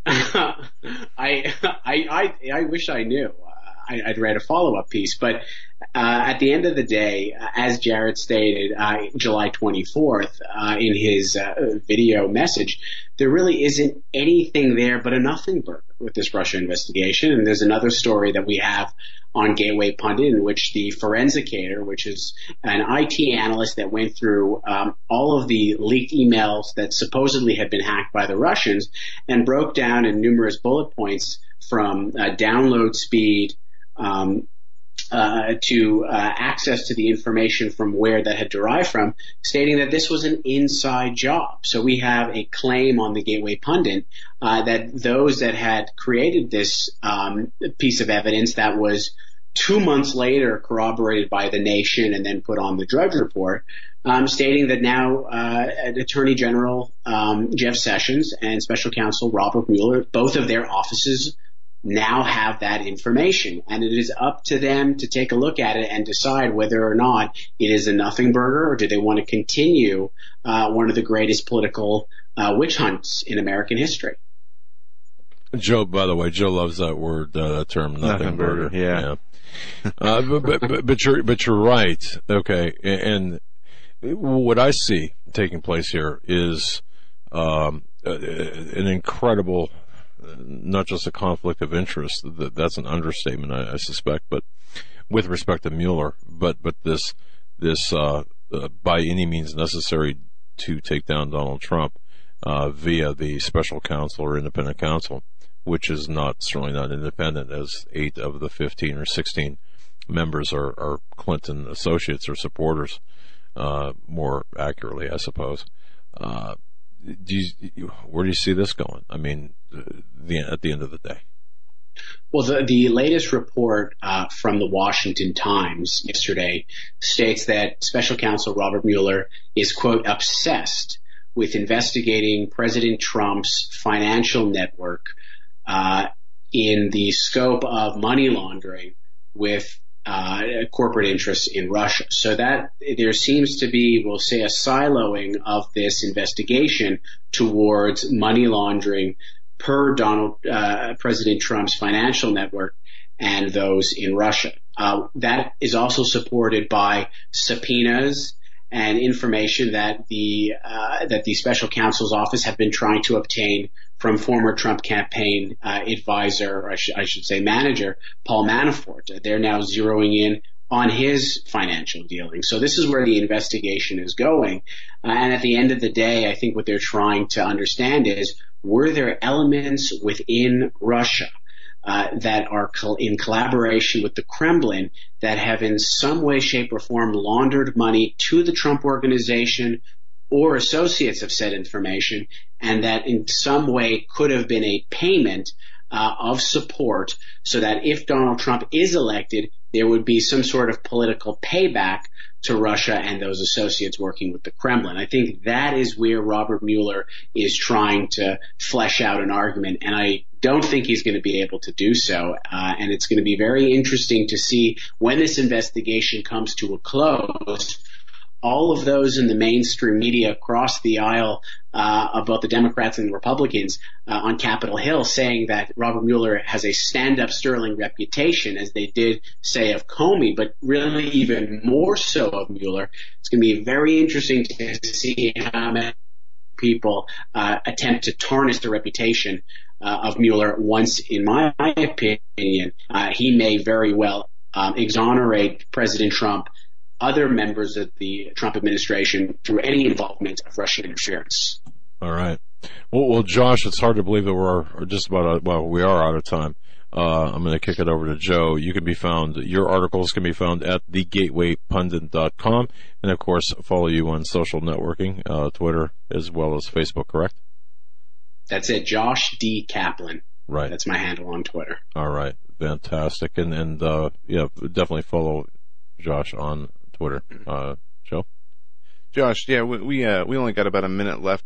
Just want to ask you this. We see the media, after Charlottesville, the racism and the mental illness claims that try to make stick that obviously didn't stick. Then we've been in this period of natural disasters. Do you see the media taking the next opportunity, whatever that incident is, to go after Trump and create a new narrative that he's racist, hateful, whatever it is?